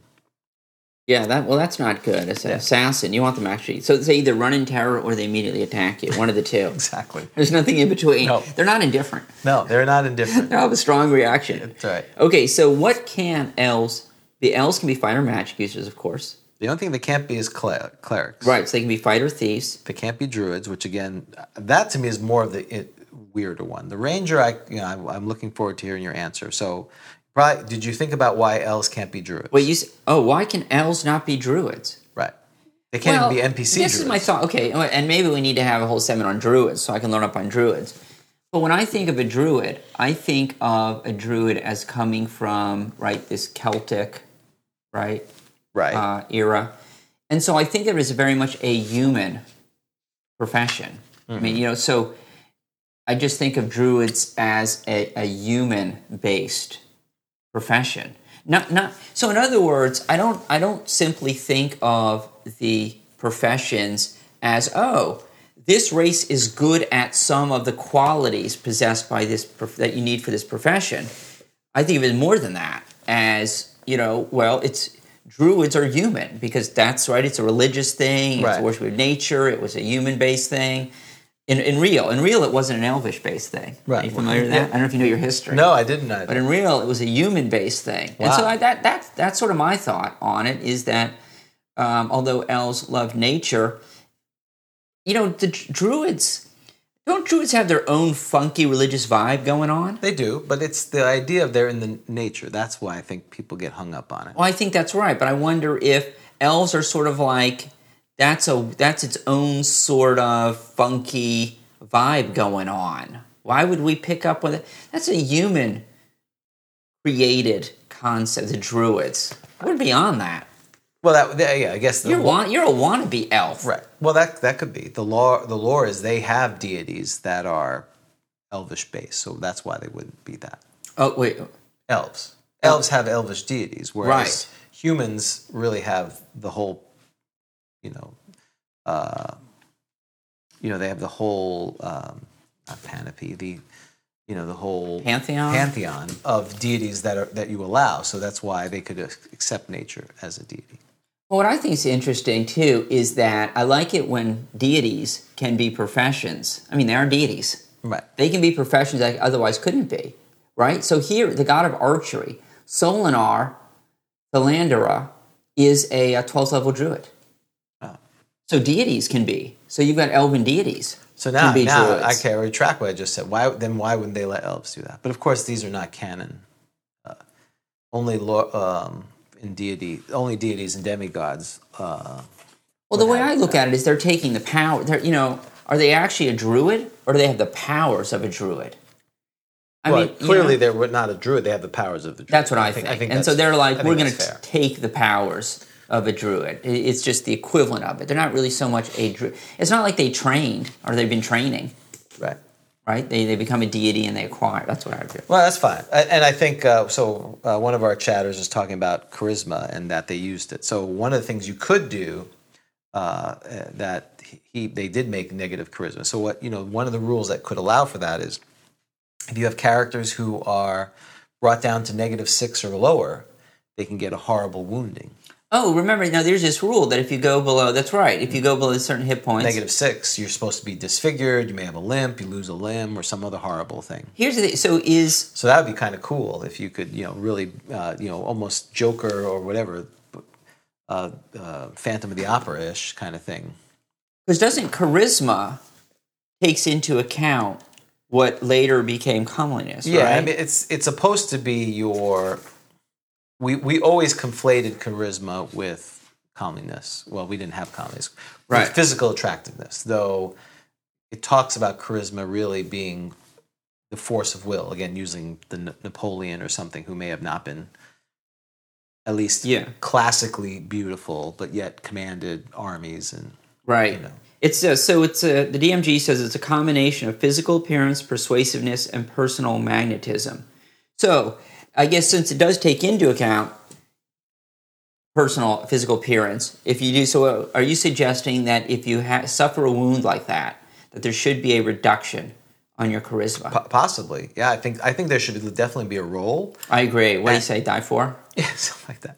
Yeah, and minus points there, and the fact that your personality would potentially change. You've been horribly injured somehow. Mm-hmm. You're at -6. Something terribly has happened. Your face has been cut, and now it's changed your person, like the Invisible Man. The wound is not simply on the outside. That's is what right. You're saying? Exactly. And now you're becoming the monster that you look like. I'm hearing organ playing or whatever. That's right.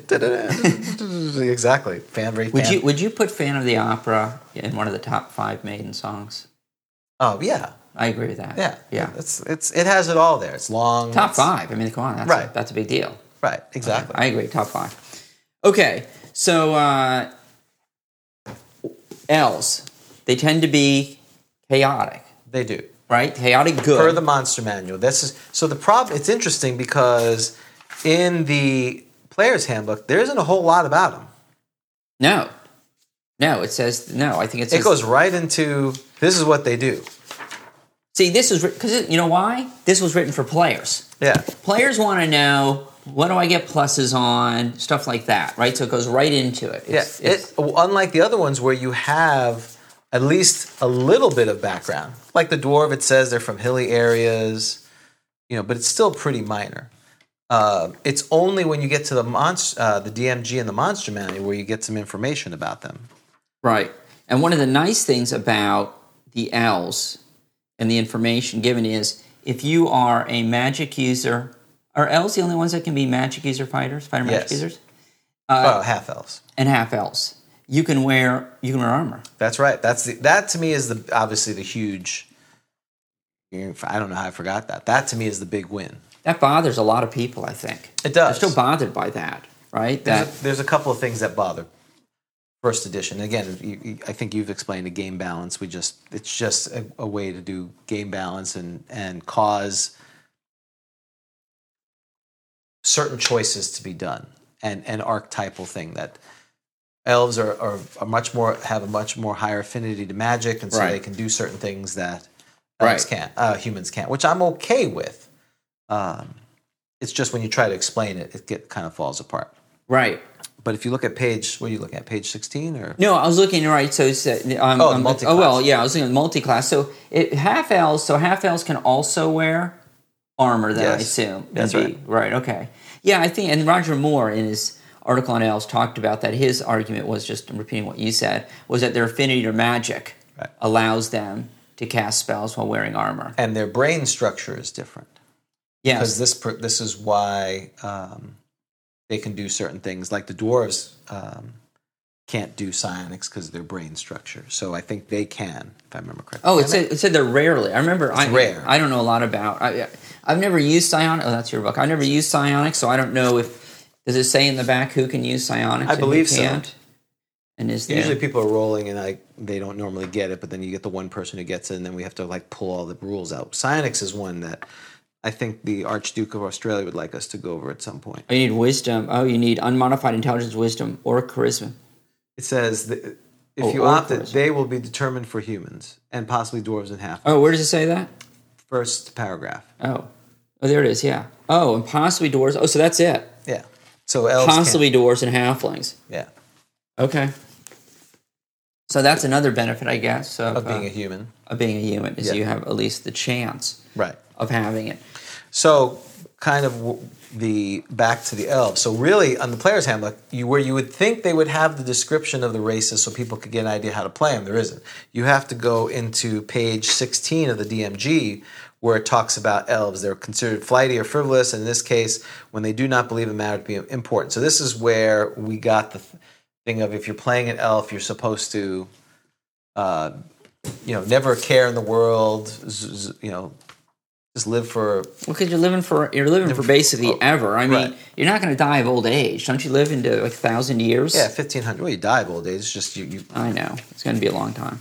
Yeah, they're brave. They're not concerned with the temporal things of the world. Right. Helping the kingdom, this kingdom, they've seen 20 kingdoms come and go, so they don't care about that. That's the classic.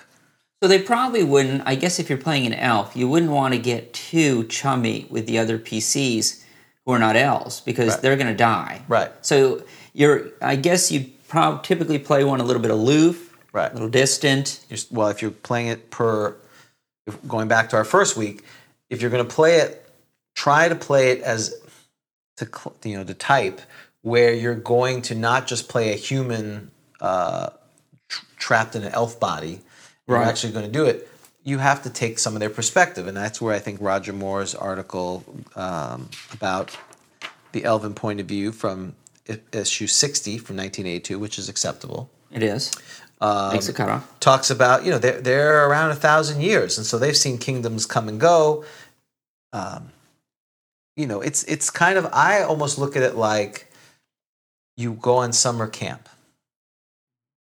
You have friendships, but once the camp is over, you're probably not going to see these people again. You say, I'll write, but you're not. Right. Maybe once. You're not going to see them again. No. And it's better that way. So you have a relationship. It may be intense, but you ultimately, in the back of your mind, it's not going anywhere. Right. I agree with that. And apparently you're supposed to dance and frolic. Right.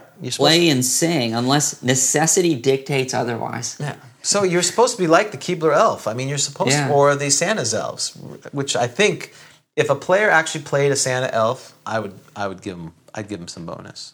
Maybe we should create that. The Santa we should elf. have our own little, It's the Santa elf. To me, Santa elf. As in portrayed in Rudolph the Red-Nosed Reindeer. Correct. Which is, of course, canon.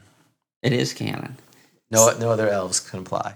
But, where they're just joyful little toy makers. But Rudolph's an NPC. You can't play Rudolph. No, if you wanted to play a reindeer, you couldn't be Rudolph. No, you can't play a reindeer. That's an NPC. We already said no monsters as player characters. Oh, that's true. So that's not. But an elf, that would be a snow elf. So and you make snow toys. elves.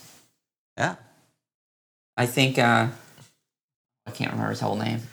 Vic Dorso is. No, that's right. Meaning his title is doing something with snow elves, isn't he? Yeah, I think you're right. I apologize. Not ice elves. The commander and most astonishing patron, Crown Prince and honorable scourge of the North Star State. AKA Vic Dorso. Yeah, we may have the CM. We may have to put the initials and come up with some kind of. Yeah, a few long initials. Maybe it says something. I want you to. You love this so much. I'm going to make you say his full title. And actually, you insisted on it. So. We should. Yeah. Well, you don't title something and not use it. I agree. So elves are not so much interested in the acquisition of wealth. They like jewelry, but for the sake of its beauty. Right. So whereas if you've got a dwarf, and you had mentioned, look, and you're absolutely right about Thorn, Oak, and Shield. You said he's a bit of a jerk. I mean, I guess it depends on your outlook on dwarves. But his greed, right? I mean, dwarven greed caused the problems here, right? If I recall correctly, well, right? It's a greed. It's also in The Hobbit, I'm not going with Lord of the Rings, but in The Hobbit, since I read it recently, reread it, everything was all. I didn't sound like they were super greedy. They're just super prosperous when they were next to the town there, whatever I forgot the name of the town. Lake Town? Not Lake Town. Oh, it isn't? It's called something else. Oh, I thought Dale. Wasn't it Dale? Oh, Dale. Is it Dale? Yeah. Now, what's Lake Town? I don't know what's Lake Town. Nothing? Lake Town is the town south of there where the elves go through, where Smaug attacked and he was killed by the elves. Oh, right. Oh, I'm sorry. Dale. If anyone hasn't read. Spoiler. If everyone has. But Dale is the town, the human town next to them, and they're just prosperous and they're the king of the mountain. Right. It doesn't sound like they hoarded stuff, but that wasn't the problem. The problem with him was, he didn't, they're going on this suicide mission. They're bringing this burglar. We're not quite sure who it was. And if the burglar dies, they constantly are complaining about him. Mm-hmm. And well, wouldn't you? Well, it didn't seem and very proficient. And I'm sure there's people who know the Lord of the Rings lore better than what's presented in the book. Why did Gandalf pick him of all the people to go to this? Oh, he had a feeling, didn't he? Something like that. But and he knew he was related to. He was a Took, right? Yeah. So it's kind of odd. It wasn't a very strong thing. Anyway, he's and when he could have gotten help from the elves and the humans, Thorin's like, nah, go pound sand. I'm not going to get your help because I want it all. Right. You guys are going to take my money, and I don't care about that. Well, certainly, as Roger Moore portrays it, I think they have sort of this. Maybe greed isn't the right word. Very strong desire for treasure, right? So dwarves you're talking about. Dwarves, right? So if we're trying to contrast dwarves and elves, so I guess to really play the characters up too, I think it helps to sort of contrast them, right? So dwarves, you've got this real lust for treasure, right? And for gold and in particular gems. Elves. Not so much. They're not, right? Because they've got a long life. They're not interested. They're not materialistic like that. Mm-hmm. But they do have a love for jewelry if it's well wrought, right? So if it's well made, they like it, and so that's the way you'd want to play it. So if we're divvying up the treasure, the dwarves are going to be diving in for any gems. Right. The elves are going to be looking for really beautiful pieces. I would say forged work may be kind of a split depending on what it is. So again, dwarves, because Moradin is their deity, will like finely made weapons, but also elves may, especially if it's a bow or something that's amenable to their deities. I think the key, again, the summer camp thing is a good example, but they also, you read that first thing is that they're often considered flighty or frivolous. And this is the case when they do not believe a matter to be of import. So that's where I think it's important, because they're alien, they come off as flighty. They care about things. It's just not the things that we care about. They're not the temporal things that we care about. And they're much more long-term, right? They're playing the long game. They love nature. They care about nature. They're chaotic. So, as Roger Moore points out, they are only going to be respectful of authority if they believe it's warranted, not simply because the title bestowed it. Right. Unlike our titles, which they're not only bestowed, but they're deserving. Right. So whether you're chaotic or lawful, especially if you're at the platinum level, then they're more than deserving. Oh, to be sure. Okay. Dwarves. So be a patron. Dwarves, lawful good, if you want a title, and elves, chaotic good. Anything else significant about the elves? So, I want to talk about the relations between them. Where's that chart? There's a chart. The chart's in Player's Handbook. The racial preferences chart. Yes, because this is one that is underused. Because there's antipathy, right, and hatred, depending on who it is. Right, and this should when you select your character races, I think this chart should be looked at. So, how do elves? So elves, there's antipathy with dwarves. They prefer other elves, obviously. They tolerate gnomes. That's interesting. Is that wow, that's not even goodwill. Wow, what's the problem with gnomes? Are they too dwarf-like? Who, elves? Yeah, so elves tolerate gnomes. Right? Yeah, they tolerate them. Just tolerate. Goodwill with half-elves. Well, it's interesting. It's generally accepted if not loved, which doesn't sound like tolerate. You read T for tolerate. It's, again, a classic sentence that... Where's that sentence? T. Indicates that the race is viewed with tolerance and generally acceptable. Oh, comment. If not loved. Oh, so what's the emphasis on if not loved? Meaning they could be loved? Or is it like... Yeah, and how is loved not better than goodwill? No, I don't like that if not. I think that if not loved is ambiguous. Just say tolerate you. Yeah. But we don't really like you. Right. It's like you're not offensive. Because now I could say I tolerate you. You mean like we're a T. Right, we could be a James T. James and Dan are a T. Especially if I say if not loved. Well, I generally accept it, but if not loved. So T sounds kind of sketchy, but if I put the if not loved, that sounds pretty good. Yeah, I don't. Whereas we would say good G. So what? And apparently, if we meet every week, it's probably P at this point. So I want everyone to get along. What's L's problems with gnomes? I don't mean to overstate it because it's not neutral or antipathy. But what's L's problems with gnomes? Who wouldn't have goodwill toward a halfling? They're adorable. Back to the Hobbit. They weren't when he broke into these ungrateful dwarves and their little burglar broke into the half elf after they broke into Mirkwood and were just littering and not passing, not using the nature conservancy, and they're just kind of wandering around causing trouble with spiders. They didn't seem too thrilled with them. Well, you think it all stems from that? Absolutely. Because I was wondering if... I have a reference point of one book. Well, I understand. So. Yes, you just recently read. You're going to look back on this 20 years later and you're like, oh yeah, that's what I was reading The Hobbit. It seemed to influence everything. That's right. So, why... Could it be because they don't respect nature enough? So gnomes are digging down. Halflings, of course, have... do we have a perspective? Halflings are digging. Hobbits are very new races from the elven perspective. They're like mold growing on a cheese. Wow, that's good. Wow. That would so from for Rob thinks T means mold on a cheese. Rob needs to play elves from this point forward. Right. Yeah. I'm going to designate Rob. Rob has a game coming up. Rob, text us when your game is. Yes, it's coming up because I want to let people know about it. Is it full? Do you have looking for players? I think he's got some space. Yeah, I'd like to play. I don't know if I'm able to join it. Gnomes. And I also think maybe also sort of the. They have an affinity to the earth. Gnomes. Mm-hmm.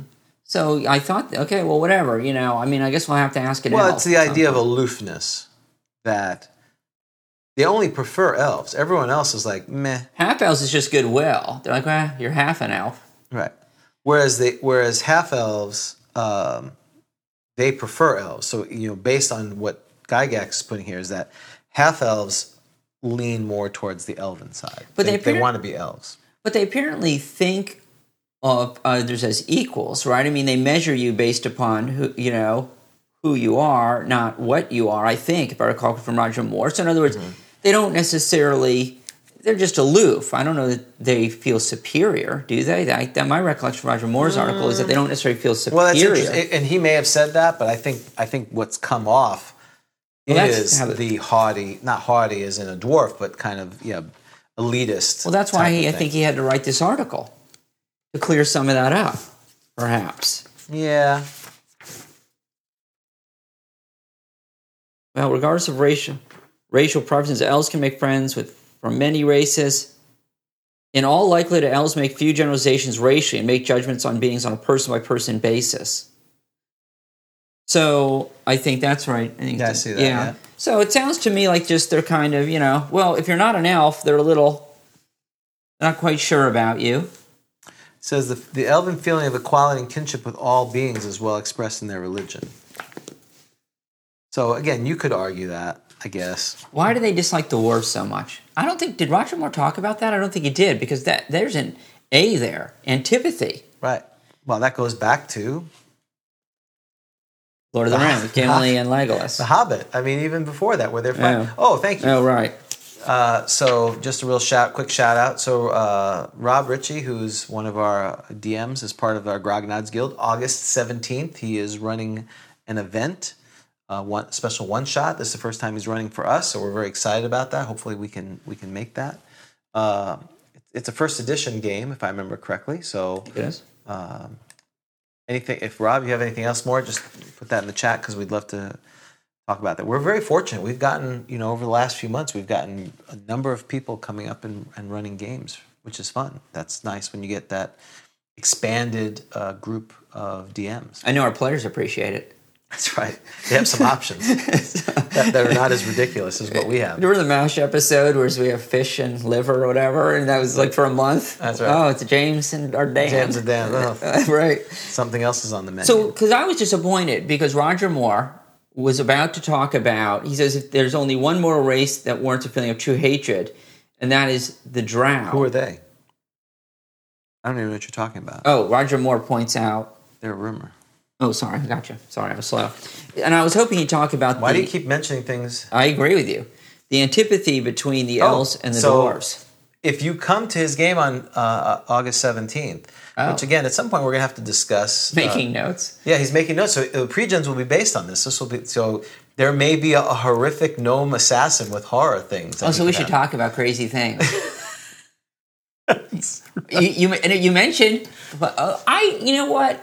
I've decided. I think that we should reconsider the monster player characters discussion from earlier. So when I say session. something, it's Rob. We're not even sure this is Rob. We're just some person who's claimed to be Rob. He says it, and all of a sudden you're now changing your mind. You know what would be awesome? I've moved to from T to N. I want to make sure.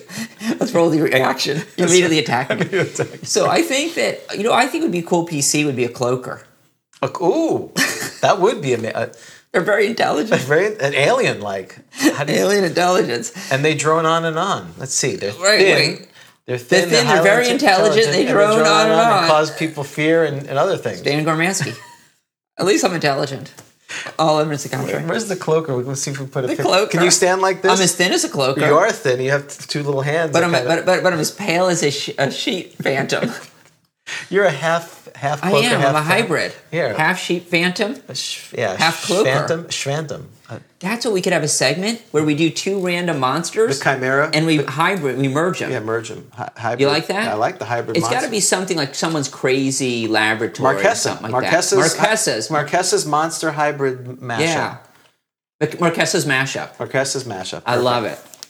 We need Carlos to call in with that. I square? Mashup. I squared. Thank you. That's his name in Cleveland. That's right. The Streets of Cleveland. notorious I squared. That's right, the notorious. Watch out. That dude has a Cloaker flamethrower. Familiar. I like that too. That would be amazing. Cloaker Familiar. Wow. And what's great is you could wear them. It's risky. It's risky. And you get a sheet phantom familiar for when you sleep. Right. Again, risky. Right. Living on the, especially if you have 3 Constitution. I guess if you have 3 Constitution, you don't really matter. Yeah. Well, you can't be because then you'd be an illusionist. Whatever the minimum Constitution is. My character, I want to have a sheet phantom B&B. They don't know it. Right. You know? Oh, we should start creating the warm embrace. The warm embrace, bed and breakfast. You'll have a cloak will be on the coat rack. Will be a sheet fan, right? This would be adventure. We should submit this to Carlos. The warm embrace, bed and breakfast. That's right. As the adventure. There you go. You got to spend a night in the B&B. With cloakers and sheet phantoms. So, I don't know. Hopefully someone finds this entertaining. Rob, he just disconnected. Thanks, Rob. No, I'm just out. So I'm an elf. Yes. I like magic too, so any magical items I'm probably interested in, right? I'm interested and intrigued by magic. Right, but this is where, again, it comes off, they love magic and all of a sudden they become the dwarf magic hoarder is what typically happens, which I don't think it's supposed to be, but that's what you No, I think they're more intrigued. I don't get the sense that they're hoarding and greedy. Right. They would prefer to have interesting, I think if it's a particularly, so it's a sword +1. I don't think that interests them, but if it's some unique magical item, not for its powerful right, it's use of necessarily, right, but just that they're intrigued by it. They might even just want to borrow it. I'll give it back. So, okay, rangers. Yes. Why can't elves be rangers? I am looking forward to this. And Sage Advice had an answer for this, and again, I understand Sage Advice is not canon. So I think a lot of times I think what Sage Advice, look, I think it was a little hard. It's sort of like being a press secretary. Mm-hmm. If your boss says something, right, and then you're asked about it, you may have to do a little bit of cleanup. Or just not have press conferences. Or just not, right, but they decided to have Sage, right, so they decided to have Sage Advice. And they've decided to be monthly, so they've kind of, they're stuck with their issue. And so one of the questions was, why can't... Or sell the company. Why can't elves be rangers? And the answer was, rangers have to be bloodthirsty, and elves they're not blood, they love life, right? I mean, and Marge talks about this. They have a love of life, and so the equality of all creatures. The equality of all creatures. So they don't have this bloodthirsty nature that would be necessary to be a ranger. And actually, you know what? I learned a lot about rangers. If you agree with what was said in Sage Advice, I learned a lot about rangers from that, more so than about answering why can't elves be rangers. This idea that elves, that rangers, they want to slay and kill humanoids. They are the last defense. It's more like The Ranger's Apprentice, which was a book that Nico read that I read with him from an Australian. I think he's from Australia. I forgot the gentleman's name. I need to put that in the show notes. Australia's taken. I know, but and I don't think he cares whether. But the books were that, and these rangers, they had territories that they were the guardians of, and they maintained. In this case, they were the king's army, but in the case of rangers in D&D, they are protectors of the realm of these wilderlands. Right, is what the idea, and they are the guardians of them, and they work to make sure that the humanoids, which are constantly pressing into human lands, don't become overrun. Which is why you can't have, more than 2 in a part? 3? Because they really needed to divvy up. If they're off just adventuring altogether, they're not making an efficient use of their numbers. They are park rangers with an attitude. Right. I like that. That is very much kind of like Aragorn, isn't it, from Lord of the Rings? I mean, he's out there doing his own thing, alone, doing his thing. Right. So the theory was that they're bloodthirsty. They want to kill humanoids, and elves just don't have that bloodthirsty nature. Half elves could have it because of their half human side. And James, you raised the issue of, but you can be an elf assassin. Right. And of course, an assassin has to be evil. How does that jive? And typically, we consider assassins maybe not bloodthirsty, but they certainly have no aversion to killing. Yeah, and I think it's the idea that an assassin is going to kill for money, right? So it's one thing to, I want to kill humanoids, and I enjoy killing humanoids. It's another thing that I'll kill somebody's grandma if you give me enough coin. Right. And you would ask, well, how does this jibe? Because you can have evil elves, of course. Otherwise, you couldn't be an assassin. Well, I think that, so my thought on that is that rangers have to be good. They do. And so if you are a good elf, you have a love for life. You can be an evil elf, and Roger Moore talks about this. These elves have a hatred of life, the exact opposite. But these elves, although they're bloodthirsty enough to be a ranger, they can't be a ranger because they're not good. So in other words, to be a ranger requires two things. You're good, and you are bloodthirsty in your desire to kill things that are evil. Mm-hmm. An evil elf fails on that, right? I mean, an evil elf won't mind the killing, but it's a very narrow bloodthirsty nature. So that's my thought as to why a good elf would not be able to be a ranger. Well, I guess my thing is, it says, fortunately, with regards to evil assassins, elven assassins, they rarely associate with their own kind, preferring human company because they give off clues about their secret, which is they hate life. And they're particularly well associated with the bringing of death. And assassin class elves commit murder and destruction of life as a matter of routine and a rather fearsome result. And fortunately, they're quite rare. And evil elves strive for the destruction of life rather than accumulation of treasure at any cost. So again, they're only focused. They're still not going to be greedy. They're more focused on manipulating and murdering. Again, the Marquesa kind of thing, which is mad. We would almost consider madness. She has a quest for power and attainment through learning the dark arts on people and not having any issue. They don't see life as the same.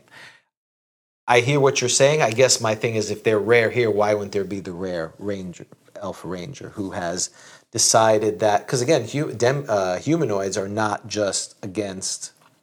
Why are they going to be conscientious objectors against humanoids when other things? Why are they not? I guess my point of that is, elves are in the forest. They are nature.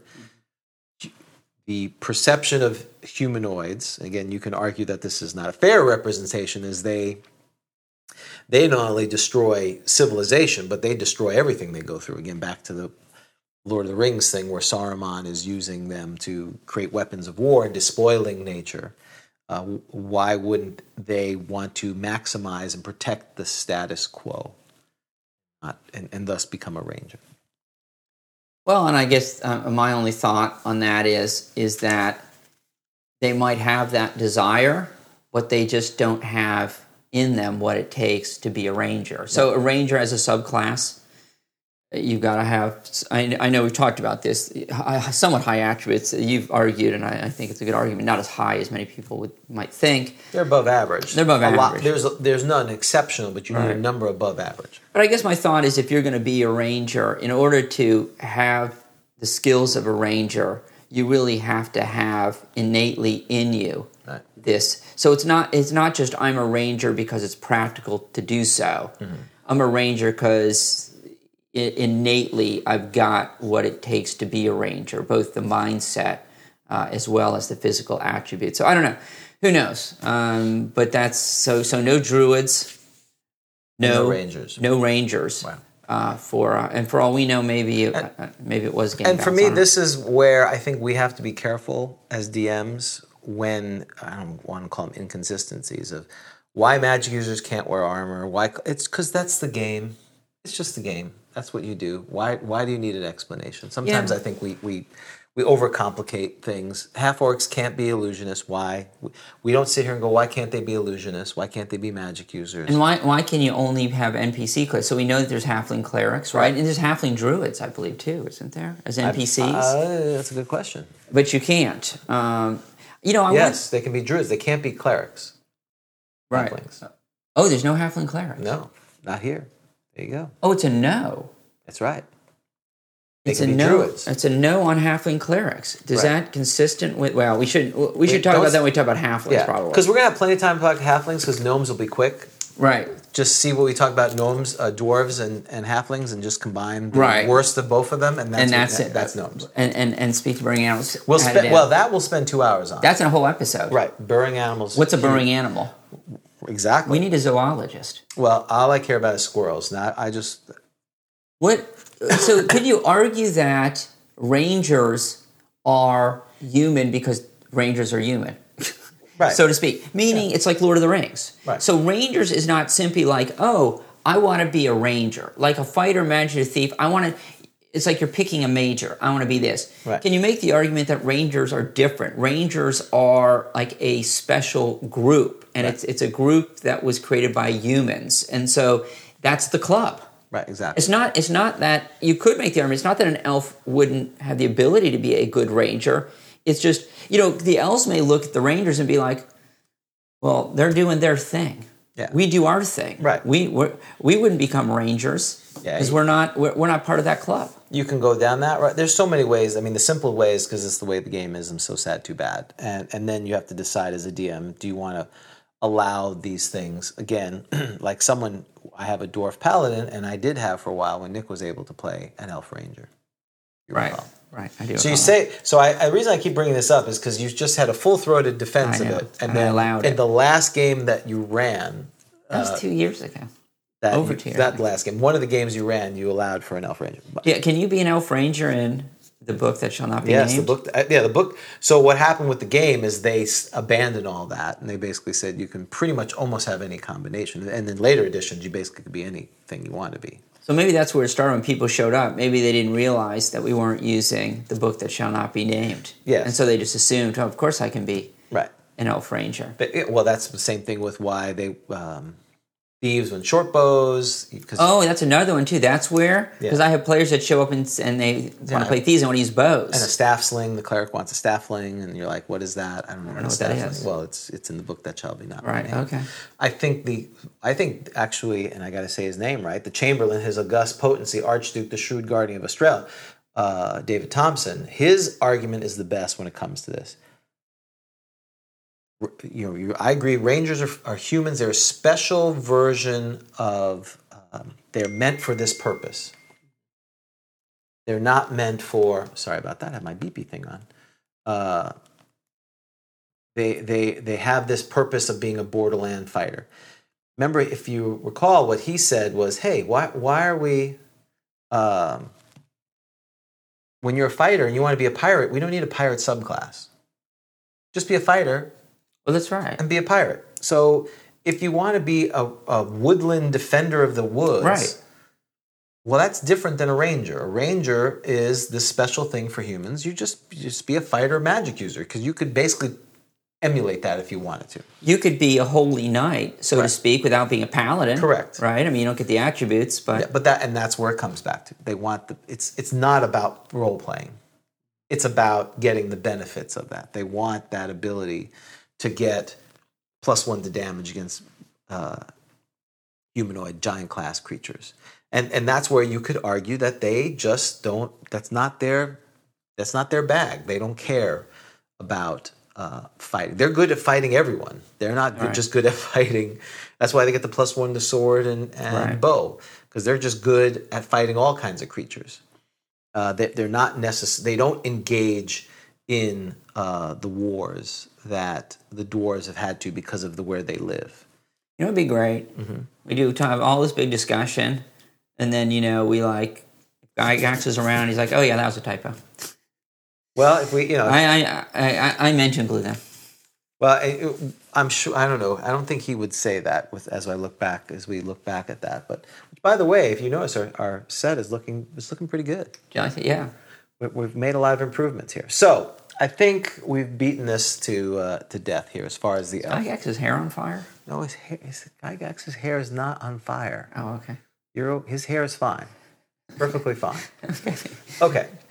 Anything else we need to talk about elves or half-elves related to what they're doing, why you play them, advantages, disadvantages. And again, the source material we would recommend, the easiest way to do is Best of Dragon Volume 3, which is holding up, the Monster Manual, DMG, and Player's Handbook. I can't imagine. All right, we spent a lot of time on it. Okay, I think that's. I think those are good things. So, our last thing we need to do is a suggestion. Suggestion. I suggested Citadel by the Sea. I may have. I don't think That adventure. you have. So Citadel by the Sea is. Well, we know which one that is in. Is it 71? 78. Oh, 78. And the reason why that came to mind is not only is it, I think, a great adventure. I think it's fairly short, and I like short adventures. Yes. It has a time aspect to it that if I allowed you guys to go out and rest, which again, I'm being the softy. Right. But it has a time aspect to it, and it's a very well-received adventure. And the reason why I thought of it is because it deals with something called the Curse of the Elves. So at the beginning of the adventure, the Curse of the Elves has fallen. Mm-hmm. And so since today's segment dealt with elves, I thought it would be a good recommendation. Oh, that is good. And I hope they fail safe. It's a great module, and in fact, aren't you trying to get someone who wrote the third place one of that? What's the story Yes, behind that? yeah, we have a copy of that one. So Citadel by the Sea was a contest winner, won first place in the Dragon Magazine Adventure Contest, and the third place winner has provided me a copy of his adventure, and so we're going to take a look at it. He said if we want to, we can do something, maybe spruce it up. I don't change the substance, of course. Right. That. And maybe make it available to a patron, something like that. So we've got a copy of that. So I'm very excited to be able to read that. So Jerry Upton. So thank you very much. Oh, okay, Jerry Upton. Jerry Upton, Nice. Thank you very much, Jerry, for sending that to me. I can't wait to read. I'm really looking forward to it. And it's So I'm actually I tried to find the author of Citadel by the Sea. Mm-hmm. I think I found, but I found somebody who's about 83. Living in South Carolina, who lived in, I think, Des Moines, Iowa, I think. And so I think it's the right guy. And I sent him a text, and it came back as a landline. I'm considering calling it, but he's 83. Yeah. So I don't know. Well, you have been stalking a number of people. Yes. I mean, you found someone who hasn't thought about Dungeons and Dragons for 30 years. Correct. Until you rattled their cage, and hopefully they're going to join us real soon. Yeah. So we'll announce that when we are confident that we'll be having that. We'll announce that. Yeah, excellent. I'm going to suggest. I've talked about Traveler because that's a game we're planning on playing. I've talked about Star Frontiers. I'm going to suggest Boot Hill, because again, old school games. This is one I would like to play again. It's been something, and there are PDFs of it if you go to Drive Through RPG. And I think one of the things that is definitely encouraged in the first edition, maybe it was a cross-marketing ploy, but this idea of a mashup. You have a very serious game in first edition. You have an epic thing. Gary Gygax talks about, especially the idea of his, Castle Greyhawk, that you could step into worlds that were, there was an idea that every planet or in the prime material was all fantasy land. They were Western planets, science fiction, and these mashups were something that would be fun. And so Boot Hill I've never played directly. It's something I would want to play, and I was reading the rules again with it, and in light of that, it would be fun to have a mashup of that. You ran Boot Hill, though. I did. Didn't you? Not Boot Hill, Bone Hill. I'm talking about Boot Hill. Oh my gosh. Yes. This whole time I was thinking Bone Hill. No, I'm talking about Boot Hill. We're not recommending this. Boot Hill, Maybe later. Bone Hill is great. Right. And we're not it's a recommending today. Len Lakofka module, and it's one of the first that I remember as being very sandboxy. It does require a different skill set, in that there's not a driver. It's very B2 like, because B2 doesn't have a plot. It's just go out and clear the dungeon. Here, you end up in the town where we're in today, where we're sitting at the Inn of the Dying Minotaur, and there's no clear plot. You get a bunch of rumors, and you got to figure out what you're doing. So, but Boot Hill is one of the ones, like Gamma World, that in the Dungeon Master's Guide, it talks about you have a Boot Hill character or you have a D&D character and they enter the Western world, how does the weapons work and everything else? And in one of these the reason I brought that up is when I was looking through Volume 5 of Best of Dragon, there was a thing about how to convert World War II weapons into AD&D. So 20th century adventuring. So this idea of use, and this was from 1982, 57, acceptable, right? Wow, the time period is acceptable. 57, 82. Yeah, no, the time period. It's within the acceptable time period. Right. But this idea of, they were talking about top secret here, which we talked about before. But going back for it, it's not you do this as a one-shot, you do this as something just to kind of break the tension of it.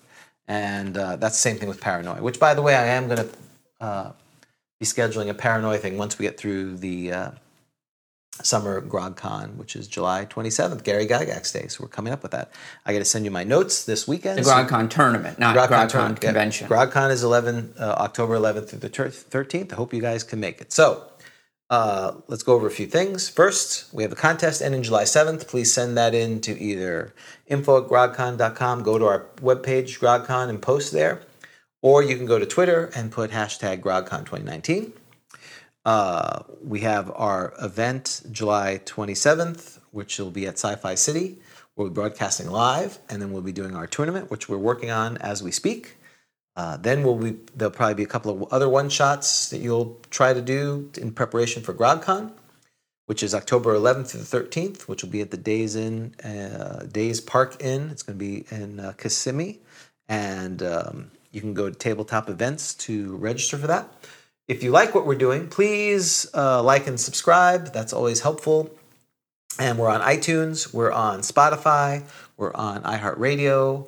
We are on Google Play and iTunes. So, again, we thank everyone. It's great.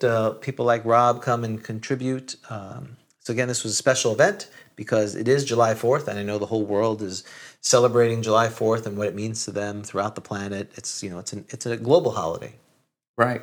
It's not. We're happy we're independent. They're happy we're independent. They're happy we left the Commonwealth. We agree on that. That's right. So,